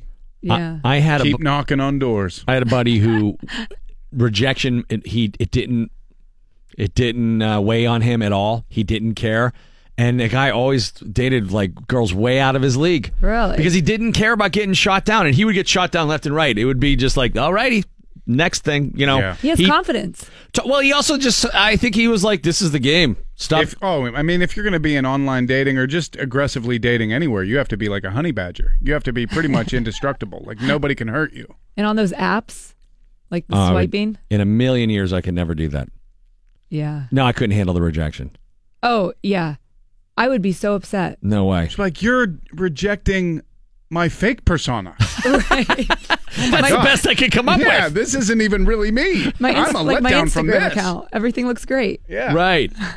I've put all my filtered pictures up here. You're rejecting that? Oh, God. Actually, that might make it easier, because then you could get really mad at that person. Like, really? I created this nice fake life for you, and you're not impressed by this? You don't deserve the uglier me. You don't deserve me at my fakest. All right, we're going to take a quick break. We're coming back. Pursuta is in Philadelphia for tonight's game. Tim Benz filling in with sports. Gabriella DeLuca from Channel 11 is on the news this morning. Thanks so much for filling in for Val. We appreciate sure. it. Happy to be Okay, here. plus we're going to talk with the Post-Gazette's Ray Fittipaldo and Stan Savran as we get set for Game 1 of the preseason with the Steelers and Eagles. Eagles here. DVE Sports. All right, Mike Pursuit is in Philadelphia for tonight's Steelers-Eagles preseason matchup. Tim Benz filling in with a sports report for you now on DVE. And should be mentioned, Tim will be taking the reins here at 3 p.m. as we get things going for the... well, are you on at 3 or 5? I'm on at 3. Okay. And the Holy Pursuit is cow. on at 5. Jeez yeah. Louise. So I'm just going to take a nap in Pursuit's office there. You still have that couch in your office that I used to sleep on all the time? Was so Oh, God, gross. we threw that out and set it on fire. That was the couch. They used to put that couch backstage at X-Fest for years, and then they would bring it back into our office. Ew, so just think I didn't of know all, that. Think of how, yeah, that's Yeah, so like dude. that was like think of how many gross strung out rockers were just slobbering all over that, jumping off their So bus. I was like drooling on the same couch cushions as the guy from Ween. I mean, like, You should be so lucky. Yeah. There was probably, some ween marks on there. Yeah, this is just For like sure. the bassist from Disturbed taking a little nap and farting all over that thing. Think of how many alternative rock farts have been in that couch. yeah, and then as a result have been on my face. They all Just sound like turn the blue light on, or the black light on, and it just explodes. Like, oh my God! it just catches fire. Oh, look, Weezer. All right. All right, so... Was Weezer? Oh, yeah, Weezer was this year. Yeah, what was the song? What song did they just do? Toto, Toto, Africa. they did, yeah. And people are now... They're playing that nonstop on the X I now. know. Well, it's all over. And they Because did people know. secretly love that song. People love it. And Toto did one of their songs, right? Isn't it like Yeah. like a rock and roll exchange program? That's where we are now. It's just so What'd bizarre. they do, Buddy Holly? What'd they do? I don't know which song they did. But now they're trying to go on tour together, and Toto's going to open for Weezer. Apparently, that's the next step. That's the next process. You know, get a room and just work it out. And don't. We've had enough. All right, so 3 o'clock, lots to talk about as we get ready for preseason game number 1 right here on DVE as the Philadelphia Eagles, the Super Bowl champions, welcome the Steelers for the first preseason game of the year. 7 o'clock tonight, one of 11 games on the preseason slate. And I've kind of been going back offense, defense here from sportscast to sportscast. Let's go back on O and talk about the running backs behind Lev Bell. Of course, he will not be there. Le'Veon Bell is still in the middle of waiting to sign his franchise tag. He will likely do so sometime between the 3rd and 4th preseason game or right after the 4th preseason game. So Randy Fichtner, you're going to take the time to look at the backup running backs as potential successors to Lev for next year. When it comes to the backs, are you looking at Connor and Ridley in terms of guys when the regular season hits? Do you want more of an evaluation of them because of Lev perhaps not being here next year? Do you need to get a cleaner look at them, not just for who they are this season, but for next? I would never even think next year. I mean, everything would be about now. They're going to get the bulk of a preseason. We've got some other numbers in there. But yeah, as far as like next year, I wouldn't even be thinking that way. Where are they now, as opposed to where you saw James last year and where you saw Ridley? James, man, he's pleasant. He's worked really hard in the offseason. His conditioning came into camp better. His mind, his football 101 is better. And he's been injury free. See, I love that soundbite from Fichtner there. Oh, I'm looking at these guys for next year. Oh, James has been great. James has been fantastic. James has been awesome. In other words, be happy as the backup kid. You know, their starting running back next year is in college somewhere right now. Yes. Wow. Or Tevin Coleman. Maybe he's in Atlanta. But I mean, Tim, to me, the most important aspect of Connor's game that he had to work on to make sure he was in the lineup was blocking. Right. Keeping 7 clean. Right. Because that's what took him out last year. They also have a guy in Jalen Samuels that they can use to catch the ball, and they can keep Connor in if he becomes a better pass blocker. I don't want to count James Conner out of anything. I mean, he certainly has beaten, better odds or worse odds rather than him becoming the starter next year. But it just seems like, the likelihood of that and the reality of the situation is he's going to be a great augment to whatever they are able to get for next year, rather than being the main guy. He just doesn't seem built for that, for what they want to achieve in this offense. Exactly, right. Yeah, and I think sort of like... Because I don't want people... Basically, I'm trying to, keep at bay the people who are saying, don't doubt James Conner, and, stop the emails from people saying that, we're disrespecting him or anything I got like them that. all already. So yeah. don't worry Did you about- really? Yeah, I've gotten them ever since he came out from... Oh, really? Are you branded as a James Conner well, hater? Since I went to Syracuse, I'm automatically a James Conner hater. And there was that thing when Pro Football Talk sent out that tweet. His first preseason game, he had an 11-yard run from scrimmage, and they sent out a tweet saying, Le'Veon Bell. Look, and Le'Veon Bell who or something like that. I fired back at it, and of course... Pitt Twitter just excoriated me because even their sports information director, E.J. Borghetti, Well, he had a cancer report in his chest a couple weeks ago. That's not what I was saying. I'm on why do you EJ's hate side. Cancer survivors. Tim, why do you root for cancer? No, that's Tim not what I'm Benz, saying. he roots for cancer. I'm just saying he's not Le'Veon EJ, Bell. put up a poster of Tim on campus. Oh, this that guy one. roots for cancer. Let's go. Don't be like Tim. You can use it in the dorms. Like, don't be like this guy. People throwing darts at it at Peter's Yeah.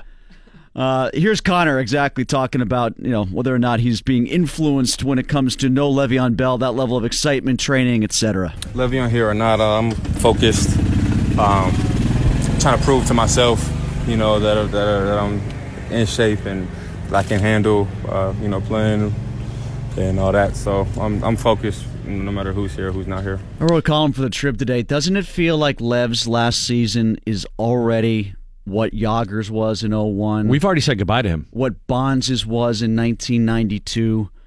Harrison last year. It's especially with Yager and Bonds. Those guys were at the height of their powers. Yager won the scoring trophy that year, won the Art Ross trophy. Bonds was an MVP. The teams were very competitive, just like this one is. It feels exactly the same, but at the same time, you're right, Randy. We're sort of like it checked out already of him We've emotionally. He's a moved on. mercenary. He's your own guy since draft day, and yet he's a mercenary. It's weird. I think he's moved on too to a different strip club. He's speaking of getting taking excoriated snaps. on Twitter. Oh my word! I haven't seen anybody get abused like that verbally on Twitter as that stripper was. Oh, it really wasn't her fault. She didn't ask for that. She didn't, but I She think was you get to born know the like level that. of competition. That's not Miami Beach stripper. That's McKee's Rocks and the lunch. No, it's not. shift stripper. I was informed by somebody at camp who would know that is indeed what it's all about. That is a preferred Miami flavor. Beach. That is what it's all about down there. Okay, that is. I see now. There, you know how you go to certain countries for certain kinds of food, right? Yeah. They like huge arses down in Miami. Apparently, that's the thing. Well, Yeah, okay. but See, I've seen, but there's been, there's huge arses that aren't dimpled as much. Well, okay, look, maybe the road could have been a little bit paved a little smoother. Yes. Pockmarked with potholes here and there. Get PennDOT down there. It was like Nick Fix the Nolte's ass. situation. Okay, yeah, because to Bill's point, I was thinking like Jimmy Garoppolo's girlfriend. Well, the porn star? Yeah, in her videos. That's what I thought that was all about. No, here's how it was described to me. I go, yeah, but she was just not an attractive person. And this person at camp said, dude, the face don't matter. It don't matter what helmet she's wearing. That's what he said. I'm like, oh, okay. He's like, that's not what it's all about. I'm like, why is she wearing a helmet? Well, you don't want to fall. You know, look, those that pole can be Safety dangerous. first. Yeah. No, I get it. Yeah. The other running back, you might see a little bit of Stephen Ridley. I know what I can do. I'm confident what I can do. And I've been waiting on this opportunity a long time. And so I'm not trying to really do anything besides that, but come in here and be productive, man. And if I can be productive every day, I'm going to let the chips fall where they fall. That's close. Yeah. I'm going to let the chips fall where they fall. Where they may? No, we're going to do it right now in August. He went to the Heinz Ward School of Mixed Metaphors. Exactly. It appears. You got to take your hat off and give it to him. Chip foliage right now. Hats to the defense. Yeah. All right, so the Pirates, they were winners. They beat Colorado. Final score 4-3 in Denver. Adam Frazier, 3 hits. Great play at second base to save the game for Felipe Vasquez and Kyle Crick. The win goes to Chris Archer in his second Bucco performance. Pirates are 7.5 back of the Cubs and 5 back of Atlanta in the wild card with 3 other teams to pass before they get to the Braves. And Bill, to your point from earlier when we were ripping on the Browns real quickly here, their draft choices, remember they got rid of Corey Coleman this week? They traded him to Buffalo. So since 2011, they have had 8 draft choices in the first round. None of them made it through their rookie contract. It's just 0 for 8. incredible. Phil Taylor, Brandon Whedon, Trent Richardson, Barkevius Mingo, Johnny Manziel, Justin Gilbert, Cam Irving, Danny Shelton, and Corey Coleman. 0 for 11. The pride of that class is Barkevius Mingo. Which the pride of the class. the best name ever.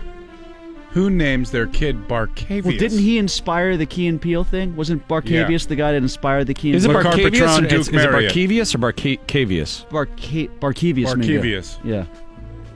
It's like mischievous dog. Mm-hmm. He's being Barkevius. What's he doing over there? I wonder if he's friends with DeBrickashaw Ferguson. Now, you wait till DeBrickashaw might be better than well, Barkevius. That might have been it too, DeBrickashaw Ferguson. Mhm. Yeah. But you wait till Danny Shelton goes to New England this year and all of a sudden is a Pro Bowler. That's right. just how it works. Ray Fittipaldo will join us when we come back. Talking Steelers, Eagles on your home of the black and gold, 102.5 DV. It's Randy Bauman and the DVE Morning Show on your home of the Pittsburgh Steelers, 102.5 DVE. The Steelers and Eagles go at it tonight, 7 o'clock in Philadelphia. The pregame starts at 3 o'clock here on the flagship station of the Pittsburgh Steelers. Joining us now from the Post-Gazette, Ray Fittipaldo. Ray, good morning. How are you, man? Good morning, guys. How are you? Doing good. Tim Benz is here, Bill Crawford. And, we wanted to talk to you about the article you wrote on the Steelers defensive end. And Ola Adeniyi? Does he have a nickname? Yeah. Can we... Chokes. Yeah. The OA? Let's just go with Ola. Okay. Ola. Perfect. Adeniyi. He's from Nigeria. Now, it's such an interesting story. The way he went from playing soccer to football was by moving to America and getting fat. Exactly, and he credits McDonald's and Domino's for most of that. I should have been more in depth. I should have asked him, how many Big Macs did he consume when he moved to this country? But maybe that's a follow-up story. But it's interesting. There's a bunch of players in the NFL now, really over the last 20 years or so. You can go back to, Christian Okoye was probably the first African to come over here and have success. And now there's a lot of Africans all over the NFL, and Ola's hoping to be the next in line. And Randy, when you see him on the practice field, he wears 92, and he's built just like Harrison. It's freaky. That's really why I wanted to talk to you about him, Ray, because, it's one thing to have the interesting story like, the kid was, a soccer player, and then he got fat on an American diet, and then he chiseled that into some muscle and became a football player. He ate his way into a That's different interesting sport. enough, but the fact that he's wearing number 2, and you guys are saying that he actually resembles Harrison out there. It's freaky. I wrote it in the story, the jersey rides up the same exact way it did with James, and, he exposes the midsection there. And goes up over his back plate just like Harrison does. It's crazy. Yeah, and Tim mentioned it, the body, I looked up their body types, and Ola's a little bit taller, I think by 1 inch, but they're almost the exact same weight. It's just weird. I don't know if this guy's going to make the 53. Chicolo's the top reserve, and they like this Keon Adams a little bit, but this is certainly, a guy they're looking to develop. And what the Steelers do a lot of times, and they're doing this with their rookie third-round pick, Chuks Okorafor, too. He and Ola are both only 20 years old. I think Chuks just turned 21 this week. So they get these guys when they're young, they develop them, and a lot of these guys who aren't, don't have a lot of exposure to American football, the Steelers get them before they develop any bad habits, and they sort of mold them into what they want to be. So both these guys are going to be really interesting to watch over the next couple of years, and we get to see him in action for the first time tonight in Philadelphia. So, Harrison was a practice squad guy before he was molded into the player that he would later become. Several from times. the MAC, right? Yeah, and another MAC player, like you said. The Big Mac. Ray, I don't know if you saw Hard Knocks. I was worried about the Steelers' defense until I watched HBO's Hard Knocks, and now I know what a mess the Browns are, and I think, well, we can't be as bad as they are. But the focus for me is not on the high-powered offense that we've always had. The weapons are going to be there once Lev shows up for camp, but defensively, it is just going to be, I think, a rough month to begin the season for the Steelers. Yeah, you might be right. This offense might have to score 30 a game, in the early stages of the season.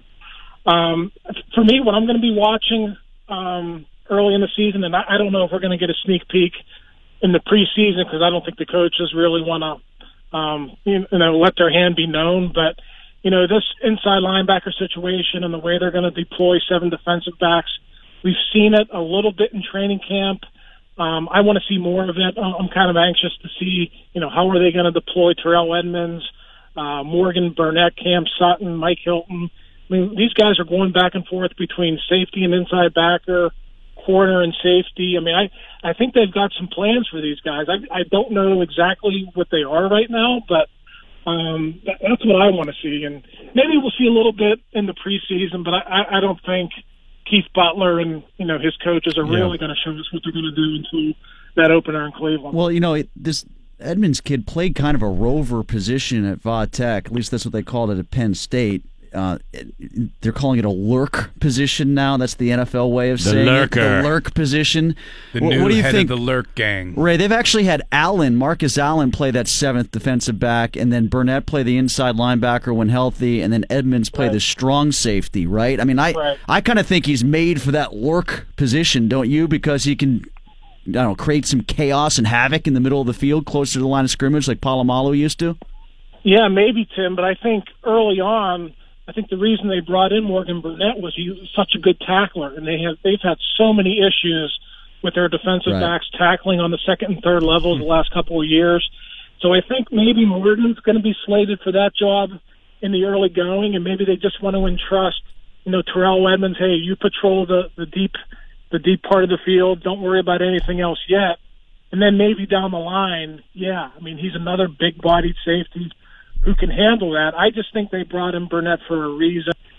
They want to get the tackling issues straightened out, and I think he's proven over a lengthy career that he can do that. So that's why I think that he's going to sort of be that big backer when they go to that defense, and I think Edmonds will be deep. But we still have to see it for real. I'm like I said, I think these next couple of weeks are going to be fascinating for Steelers fans to sort of watch and see how they play this new defense, because it is new. I mean, you mentioned Troy sort of doing that in the past, but we haven't seen it the last couple of years, and maybe this will be the thing that can finally get them over the hump and get this defense back to where it could be a good part of a Super Bowl formula. There's no way Josh Dobbs is going to be sticking around now that we've got Mason Rudolph on the roster, and I'm wondering if that means we'll see a ton of Josh Dobbs tonight to get him some tape and some reps for other teams. Yeah, I think I think Landry Jones might start. Mike said they're going to play 3. I wouldn't expect Landry to play more than a series or 2, and then it's going to be Josh Dobbs and Mason Randolph. And you're right. I mean, Randy Fichtner came out and said it on draft night, when they made the selection of Mason Rudolph, we're not going to keep 4 quarterbacks. And unless there's an upset here and they decide that Mason Rudolph is going to be the backup, and maybe you save $1 million by cutting Landry Jones. I mean, I think that's a very, very small possibility. I think they like having Landry Jones and his experience on this roster. So, I think Josh is probably going to be the odd man out, but maybe he could put some good tape out there, and one of these other teams will pick him up here in early September. I would think the bigger likelihood would be, let's get through training camp, see who has an injury to a backup quarterback somewhere along the way, and then maybe trade Landry if Mason Rudolph looks that good. But I still don't think they're inclined to do that. I think they're more inclined to keep Jones as the backup to Ben. I agree, and I think Mason's going to be really good in time, but there's no reason to put that kind of pressure on a rookie if you don't have to. 7 o'clock kickoff tonight, Steelers and Eagles. You'll hear it all right here on the flagship station of the Pittsburgh Steelers, 102.5 DVE. Ray Fittipaldo from the Post-Gazette. Ray, thanks so much for your time this morning. Thanks, Ray. You got it. Thanks for having me on. All right, man. We'll see you. Up next, Gabriella DeLuca filling in for Val Porter. She's got a news update for you. Stan Savran joining us next hour as well, right here on the DVE Morning Show.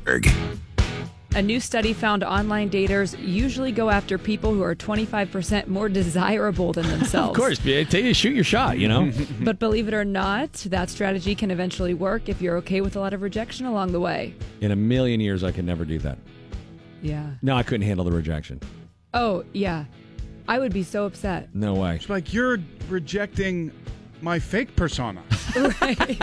That's the best I could come up with. Yeah, this isn't even really me. My I'm a letdown from Instagram this. account. Everything looks great. Yeah. Right. I've put all my filtered pictures up here. You're rejecting that? Oh, God. Actually, that might make it easier, because then you could get really mad at that person. Like, really? I created this nice fake life for you? And you're not impressed by this? You don't deserve the uglier me.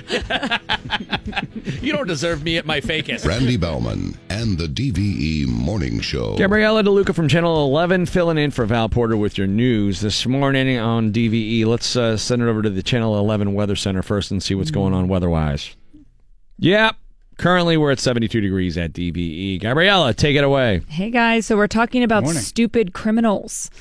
First one here. We usually associate the Liberty Bell in Philadelphia with freedom, but there's also a 35-year-old woman in Southwest Illinois named Liberty Bell, and she can't stop getting thrown in jail. Back in March, she got arrested after she locked herself. Please tell me it's for crack. No, she locked herself out of a stolen car. That would be the most ironic thing in the world.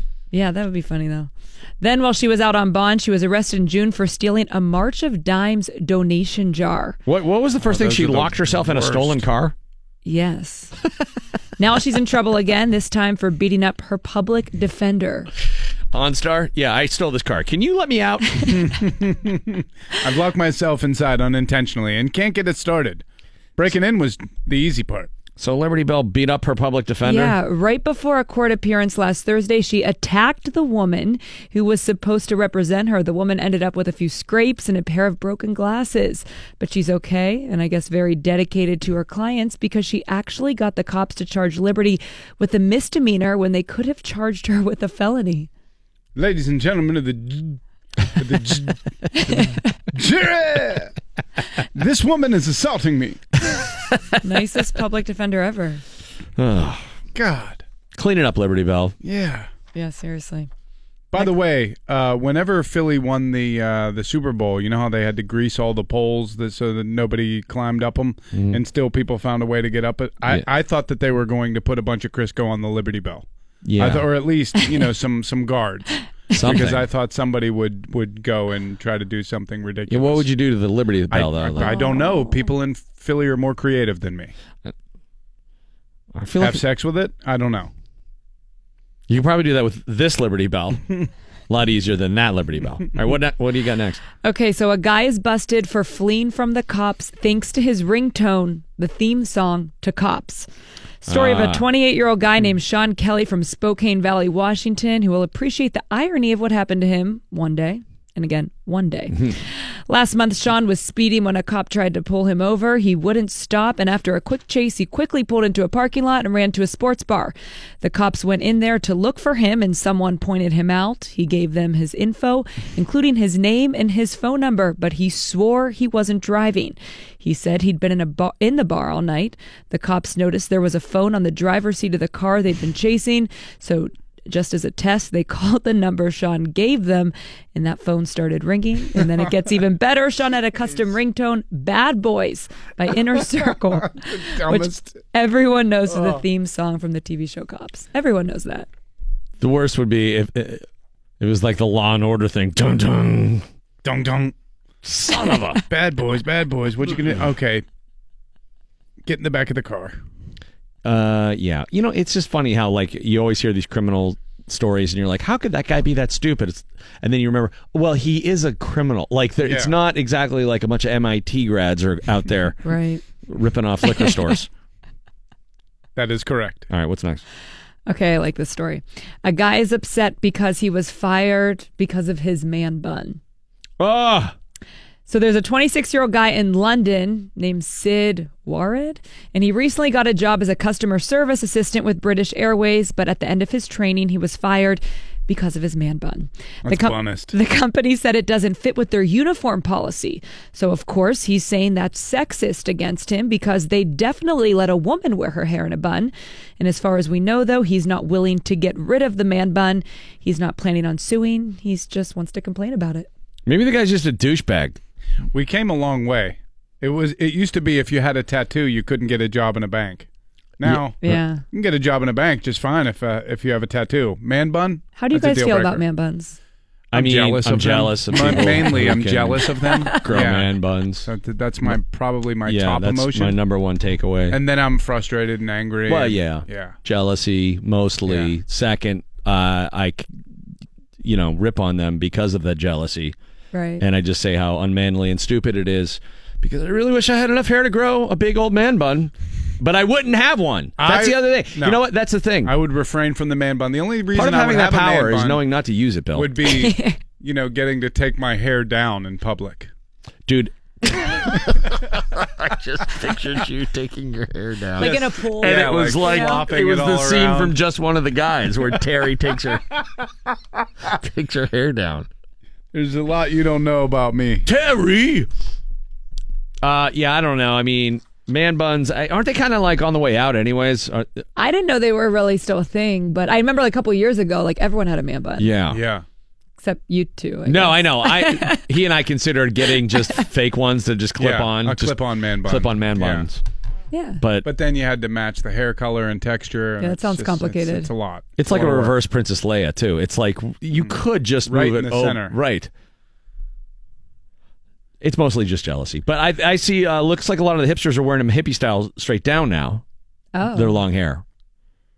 No? Am I wrong about this? I don't know. I don't know. You hang out with hipsters a lot more than I do. Not really. Or in the same neighborhoods. I like to drink there. Yeah.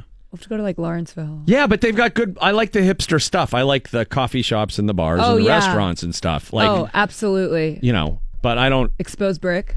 Yeah, it's all like I like it all. That's all cool. But spray painted ductwork. I can't. I can't pass. You know. Edison light bulbs. String a lot of lights, Edison, yeah. a lot of Edison Yeah, bring light it on. bulbs. Yeah, that stuff's cool. Love those vibes. I know, but I don't fit in right away. Yeah, a lot But of did you ever reclaimed like wood. go to a Yeah. restaurant that is way too cool for you, and they say something like you know, we serve it with this, and this, and you don't know two of the things, and you just feel too stupid to ask. So you're like, Oh, that's fine, I'll definitely. have that, and then they bring it out, and you're like, for real? Yeah. Dude, I feel that way at BJ's. I can't go anywhere. BJ's. I'm like, I don't Isn't know. BJ's like that's It's like, like a pizza house or like Yeah. an ale house Okay. or whatever. It's like a cheesecake factory in the suburbs. Yes. Yes, Okay. that's a good description. Pretty much. Okay. Yeah. And so whenever you took me to the one out in Venice, Jelina's or something. That was Kenny G's restaurant. Kenny G told me to eat there. I mean, look, you and Kenny G, you know, I trust you guys. That was an Italian restaurant. I don't They know had- how to order. that was like wood-fired pizzas. That wasn't like a fancy place. That's Dude, we pretty literally got fancy. pizza. We got pizza. Yeah, I know, but there was there was like Fancy toppings. quail egg tacos first or something. You ordered like a little bit off of every part of the menu. Don't even lie. There was No, some I do stuff- do that because I like to. I like there to was have some a little crazy stuff on that menu. Yeah, but I will order that stuff because I think that's more fun. Like, yeah, let me just see what that is because I would never in a million years make that at home. So if we're out and about, let's taste some different stuff. But then it's not like I'm going to be like at home like making quail egg tacos now all of a sudden. No. Unless Kenny G was coming over, in which case, do whatever my Kenny Jesus wanted. He's coming to the Palace Theater in Greensburg in November. Field trip. Come on. I'll be back for that, right? I'm coming back for that? Yeah. Yeah. We'll have him on the show. He and I go way back. Oh, yeah. It's a VIP thing. access for Kenneth Gorlick for sure. Yeah. He's the nicest guy in the world. What can I say? But that restaurant wasn't as fancy as you remember. I thought it was pretty fancy. I don't know. By the way, I ate at Bitter Ends in Bloomfield yesterday, the lunch spot, the breakfast and lunch spot. Yeah. Where they like grow all their own stuff and they bake their own bread. Oh my God. It was incredible. Really good, huh? So good.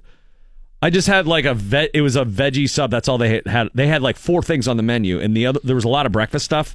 And I think they'd kind of run out of other things. And I was like, yeah, I'll have that. And they grew all the vegetables there. And it was on the bread was unbelievable. It was like eating a salad on an awesome piece of bread. Oh, that sounds good. It was So delicious. if they're out of stuff, it takes a long time to get your food. You've got to grow like something we're up. Yeah. growing the lettuce right now. We'll have that it's gonna for be you a in minute. 6 weeks. Yeah. No, they were like See you nominated soon. for a national with one of those Bon Appetit, like, you know, best in the country restaurant Oh. awards. That is cool. Yeah, man, the place is awesome. It's right next to like between Sarles and Lot 17. Was there anybody with a man bun in there? For sure. No. What? Yeah, I don't think so. I'm Huh. I'm shocked. I think short hair's the thing. Anyways, all right. Okay. Thank God. Speaking of food, thanks to Church Brew Works, right down the street, I might add, in Hey! historic Lawrenceville. They brought us all this food. It's their 22nd birthday now through August 12th. Big fan. Smells really good. What did you were eating something? The cheesesteaks. Oh, the Kobe beef. Just incredible. Yeah. You can enjoy a drink or dine in splendor on their outdoor patio. They've got a killer patio. Their beers are awesome. Keel, their brewer, has brewed a variety of great beers for you to enjoy. Hey, if you can't settle on just one beer, Bill, Gabriella, get the sampler. That's right. That sounds good. Oh, you're not a beer Little bit of person? Well, everything. try one of their refreshing mojitos Mojitos. made with fresh mint right from their garden, Bill. They grow it too. They probably grow the Wow. mint. That's right. amazing. Chef Durrell's cooking up menu classics. The rattlesnake cactus pierogies. Did you have one of those? Yeah. Oh, one of those. Real rattlesnakes. And crusted pork chop and breaded brie. They're open for lunch and dinner 7 days a week. Church Brew Works. That's at 3525 Liberty Avenue. Historic Lawrenceville. Yeah. All right. You got one more story for us? Yeah, we're talking about burgers. IHOB. All food today. I like it. Food. I'm fine with My it. favorite topic.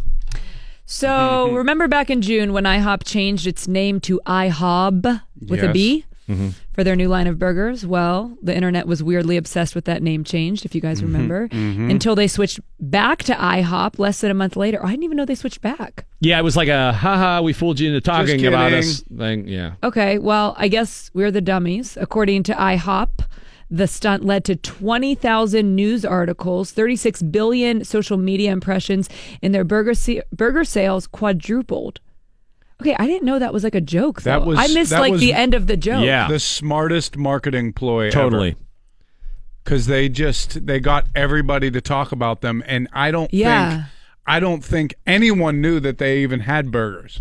No. Because their restaurant is called International House of Pancakes. Or hotcakes, as we said earlier. Hotcakes. Do you ever go to like Kinzu Dam or one of those places where there's like a million carp that you can feed? You know, where you like put fish food in and they're all like, Yep. they just start going. That's the internet. Yeah. If you throw any content into it, everybody jumps and tries to gobble it up, and they don't care. They just need something to keep the. Let's repackage this and give it to our people. I mean, I saw that everywhere on Twitter, Instagram, Facebook, everywhere. The Hey There Delilah story has been trending for 2 days. Who gives a rat's ass? Yeah. Sometimes it would be great if you opened up like Twitter and it just said, not so much going on today. Then you close it, take off. Thank God. But your brain is now trained to like, I got to keep scrolling until I find something. Till the new thing. Where's the chum? Right. We're screwed. All right, Gabriella DeLuca from Channel 11. Your first time doing this, you did so good. Yeah, thank you for thanks, coming guys. in. I had a lot of fun. She keeps saying off the air, she's like, this is really not hard. And I'm like, I know. She's like, you guys don't really have any rules. I'm like, yeah, I know. You can't swear. But Yeah, that's it's a lot different than, news. Like, nobody's. But I like it. It more sounded like you guys had to get your act together. No. Clean it I up, like guys. this. It's a fun change.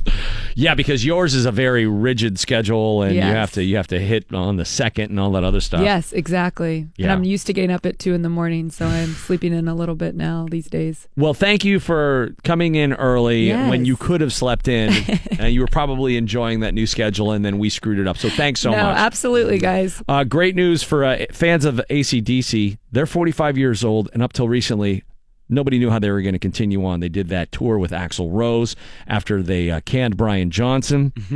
They lost Malcolm Young, who passed away.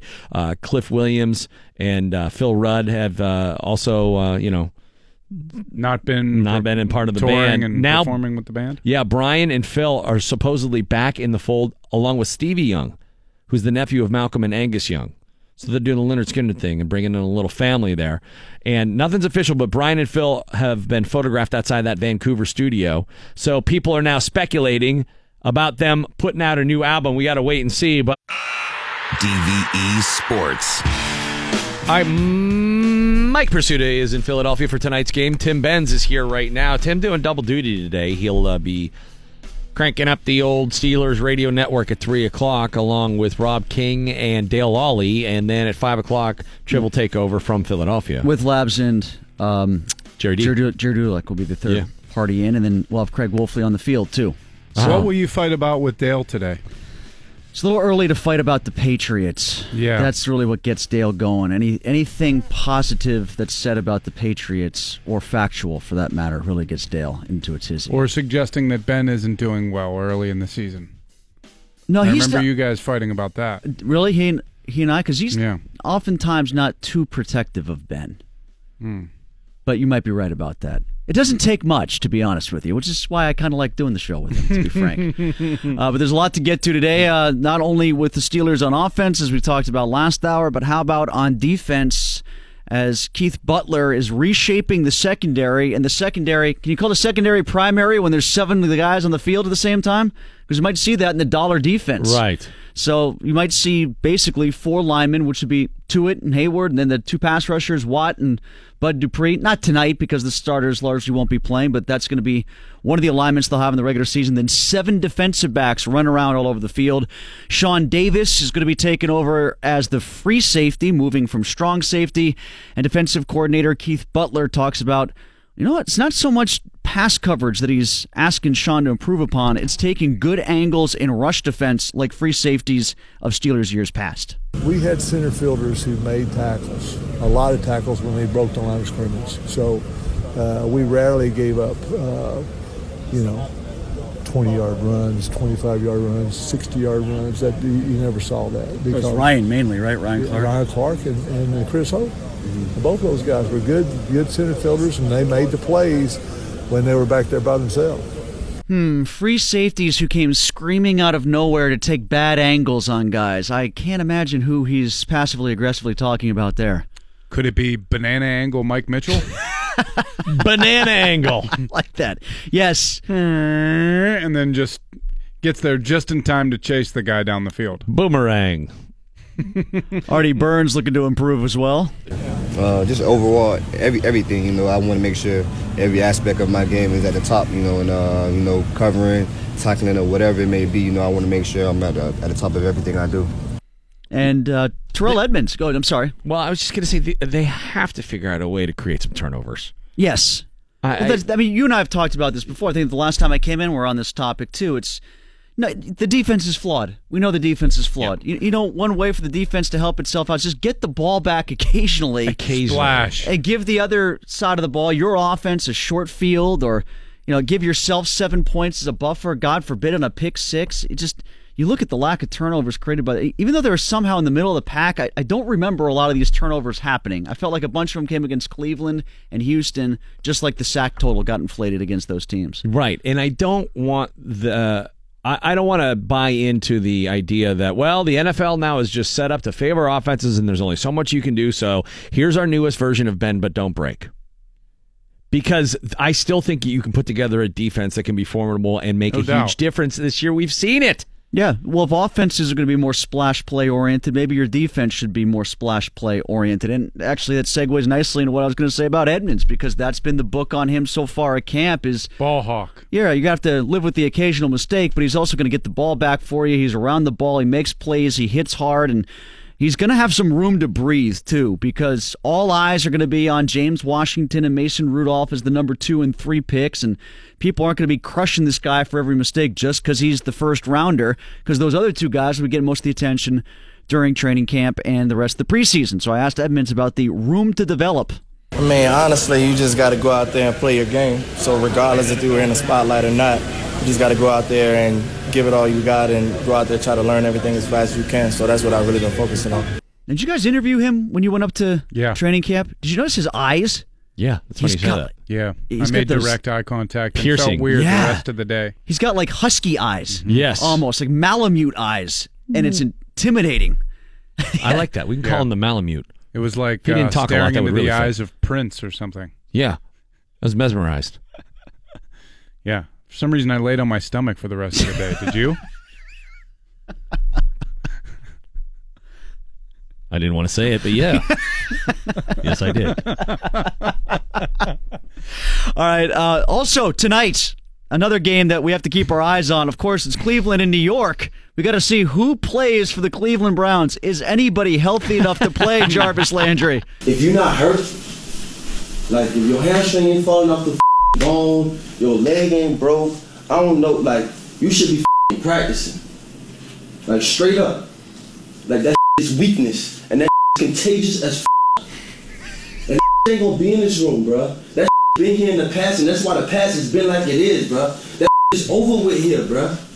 If you can practice, practice. Bless him, bro. You can't get no better. Ain't nobody gonna get better by being on the sideline if you ain't hurt. When we talked about this at the 7 o'clock hour, what we neglected to mention is once the rant ended, the closing shot of that scene was one real quick, hard, random cutaway to Antonio Callaway, who just then went out and got busted for having pot in his car after the Browns decided to draft him with the diluted sample and the horrible track record coming out from the University of Florida. Josh Gordon 2.0. I've never seen somebody undress a group of grown men like that wearing shower shoes. Like, he was just like, we ain't gonna have this, bro. We ain't gonna have it. Y'all are all bitches. And he's standing there in slides. He's in Crocs. Todd Haley's trying to fire up Hugh Jackson in his fishing hat. That's why they are who they are. My favorite part was when Jarvis and his wife, they show him in the home, and he's like, well, he's just so dejected. He's like, yeah, I guess we're just going to paint and make the best of it. Paint it all brown. And then the wife is like, we don't ever leave the house, so this is fine. No, we're okay. They don't even like look up. They're so sad. She's basically going, we're gonna pretend this isn't happening. I mean, we don't leave the house. We don't even have to know what Ohio is like. We all right? sold our souls for sign bonus. They have no windows, just windows painted with the outside of somewhere else. Yeah. Like it's the beach. We're gonna pretend we're somewhere else. She is gonna wake up.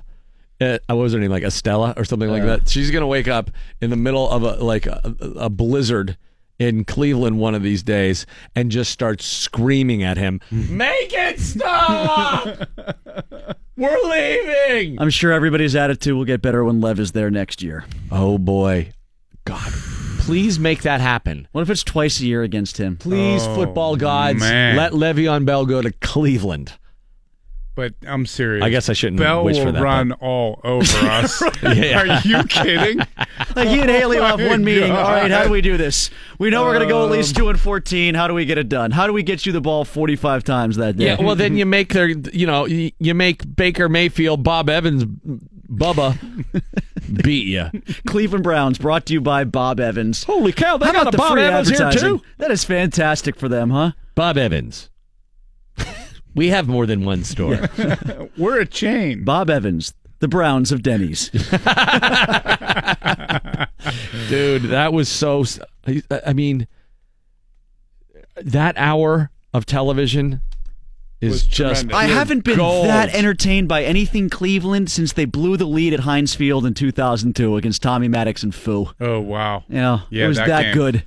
It was that good. I don't understand what's going on with Josh Gordon. Are we all just thinking Either that's does Todd drugs? Haley. Did you see the look on his face? He's like, what do you mean he's not here? Well, he's not coming. What's he got going on? And then when Hugh Jackson basically says, I don't know. I don't have any answers for you, but I'm confident everything will be okay. Todd's like, we're in a lot of trouble. Oh, man. Oh, it's Martavis all over again. Oh, no. How about him, too? Did you see the quotes coming out from Gruden about him? Oh, a bunch of BS. He criticized him 3 days ago, and then yesterday he was like, nope, everything's fine. Martavis is talented. He's a great football player. You know, he's trying to do a little cleanup. But Probably right when he was about to check out. Oh, boy. Lastly, the Pirates were winners yesterday at Coors Field against the Rockies as they win 4-3. Chris Archer gets a victory in his second start. Adam Frazier got 3 hits along the way and also made a sparkler of a play at second base to secure the victory for Kyle Crick and for Felipe Vasquez. Stan Savran next on It is the DVE Morning Show. Stan Savran joining us right now on the heels of the first preseason game of the year for the Steelers. They're in Philadelphia with the world champion Philadelphia Eagles. It trips lightly off the tongue, doesn't it? Yeah, it's weird, right? It was to hear you say that. Whoever wrote the piece in the Post-Gazette today used the phrase, for the first time ever, the only Vince Lombardi trophy outside of Pittsburgh. It's stark. You know, the Eagles, of course, hadn't won a Super Bowl, and that the only Vince Lombardi trophy outside of Pittsburgh in the Commonwealth of Pennsylvania is now in Philadelphia. Yeah. Well, you know, there won't be a whole lot of what got them to the championship on display tonight. You know, it's going to be a lot of Nate Sudfeld, anybody? Joe Callahan? Yeah. Wasn't he a pitcher for the Pirates in the 70s? Was there a Joe Callahan somewhere along the way? Joe Coleman. Joe Coleman, sorry, that's who I was thinking of, yes. Whose claim to fame was they were getting the hell beat out of him in one game, I think in San Diego, and Chuck Tanner left him in there to take the beating because he didn't want to waste the bullpen. So that was Joe Coleman's contribution to the World Championship in 1979. Punching bag? Well, you know, every team needs one. All right, Stan, tonight it's tough to say that this is going to be anything other than sort of weeding out certain elements here. And, you know, some people will lose jobs tonight. Not a lot of people going to win a job tonight. Yeah, I don't know that they'll make any cuts. I seem to remember that maybe after they break camp next week. So you may lose a couple along the way, but they don't have to make any cuts for a good while. Generally, it's after the second exhibition game where they, start weeding some people out.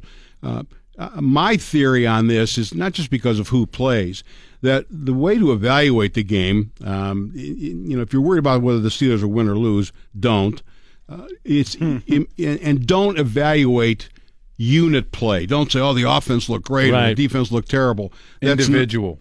Individuals. Again, it's like Randy said, it won't be definitive. And I would urge people, if you really want to watch the game with some purpose, watch for people who might help him this year. Of course, when you draft a quarterback that highly, you're looking to see what he does, but Mason Rudolph is not going to be any factor in 2018. If he is, the season is doomed anyway.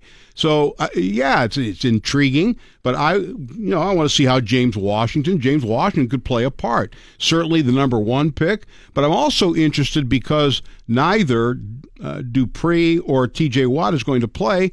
I want to see this Keon Adams kid. I want to see the Ola kid. They need depth at outside linebacker. It's not very good. And frankly, if Anthony Chickillo is your third linebacker, you've got issues. Yeah. So I'm looking at guys who actually might contribute to something this season, not a Mason Rudolph or somebody who is important but is not going to be a factor. How about this if year. Connors really come around a little bit? Should Lev get hurt somewhere along the way? Yeah. And again, we all know, I think, James Conner can run. Charlie Batch was on with me earlier in the week, and he said that he has really totally reconstructed his body. I mean, the time that he had off, but, one of the things we have to see, can he catch the ball? Can he pass block? The same thing with Jalen Samuels, who, again, could be a contributor. I'm really anxious to see how Vance McDonald fits in the offense, but we're not going to see him tonight. Hurt. But you know what to do then? You put James Conner in next to Josh Dobbs, Randy. And if he doesn't do well, you just get Josh Dobbs beat up and you go be an aerospace engineer next week. I got news for you. They are hoping that Josh Dobbs, and not even hoping, I suspect that Josh Dobbs will get a severe hangnail before this training camp or the preseason is over, because next year you have to assume Landry Jones is not going to be here. Rudolph moves up to number 2, and Dobbs would be a perfect. So you keep him around, put him on IR. Studying Jet so hard he pulls a brain cramp. I hadn't considered that. Oh, all right, that's a possibility. All right, the Buccos right now are in a strange space because all of the excitement that happened with the trades and then the acquisition of the shortstop. I'm still trying to figure Echeverria. Love that trade, by the way. Yeah, that seemed to be a little more impactful than people were making of it. At the time, everybody was so excited about Archer, but this denotes something more of the Pirates' desire to try and actually build a contender as well, but maybe not as celebrated. Well, you know what? When they got Echeverria, two things came to mind. Number one, while it looked like, he could help the team this year, which he can, I think, even though he is an unrestricted free agent, he could be, with Mercer being in the same boat, he might be your starting shortstop next year, although they've been saving a space for Kevin Newman, who's playing very well, or Josh Harrison. They are not going to pick up Harrison's option for $10.5 million. If Echeverria is your second baseman and you're using Newman or he's your shortstop, whatever you're doing, it's an improvement. And the second part of that is, I've always believed this, they've got a pretty good rotation going, a pretty good back end of the bullpen. But great pitching without good defense is like building a skyscraper and then saying, we forgot to put in the foundation. If you've got lousy interior defense, it totally takes away from your starting pitching. And what really cemented that, if you watched any of the game Monday night in Colorado, Trevor Story made 2 unbelievable plays at shortstop, and nothing against Mercer. I think Mercer's a good shortstop. But he's not Trevor Story, and he's not Echeverria. If that's the Pirates, those are 2 hits. They're the worst ground ball team in baseball defensively in terms of range, what they do to get to balls. And this guy, and they say, he doesn't hit. Well, his career average is 255. Mercer's is 257. Now, Mercer hits for more pop, although he's only got 6 this year, and his OPS and stuff is better. But you know what? If I've got a decent lineup, it's not a great lineup, but if my shortstop hitting in the 8 hole all the time hits 255 and plays defense like that, I'm on board. Yep. Stan, who do you got on the show today? Well, on the show today, it's Stan and Guy Day, 1 to 2.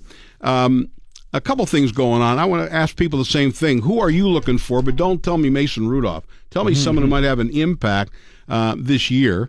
I also had an author on. You guys probably know him, Dave Finoli. He's written a number of really good books.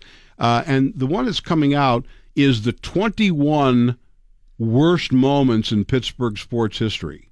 And I'm going to ask people what the worst moment. It could be any sport, any team, whatever. So, see, Bleacher Report just did that. Bleacher Report just did give us your best sports moment in 5 words or less. Yeah, I saw that. And then I retweeted it. I said, I can't think of my best, but my worst was the 2-1 to Cabrera. Yep. That's mine too, but they're they did 21. Is that because Clemente died? Is that number one? It's actually the book is called the Unlucky 21, and what they say is that people who have worn 21, jersey number 21, have met tragic early deaths. Michel Briere wore number 21. Clemente, Clemente, and he gave me a bunch of other examples of. Did Michel Briere die in a car wreck?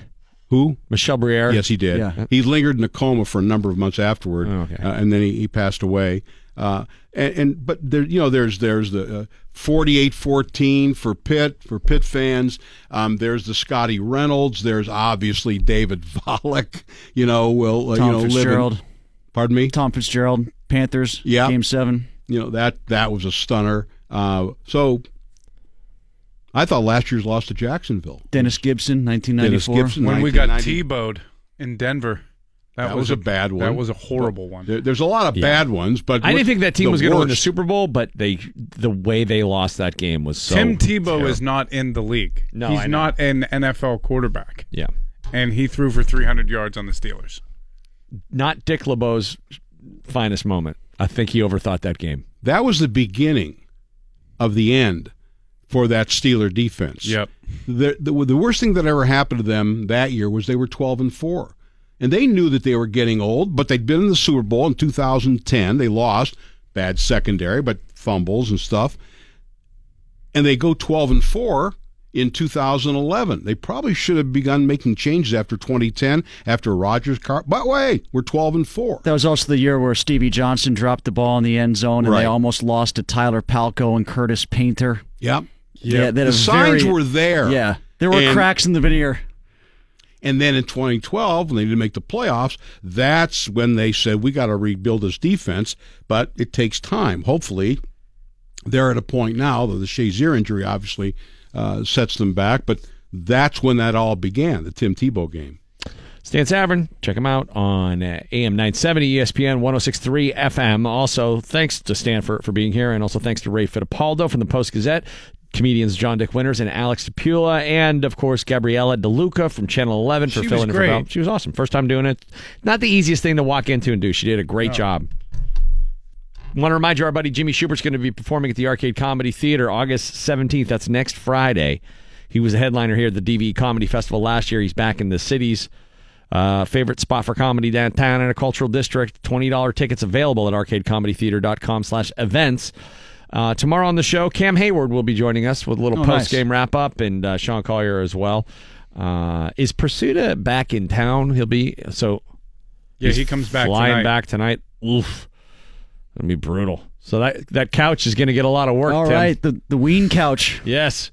All right, man. Well, can we not call it that? We'll be listening to you at 3 o'clock today. I'll be on with Lolly and with Rob King at 3 for pregame, and we'll then live from Philly with the guys at 5. And then listening to Stan from noon to 2. That's it for us. Michelle's up next with the Electric Lunch at noon. Also, want to give an update. Sean McDowell, things are going pretty good for Sean as he recuperates here.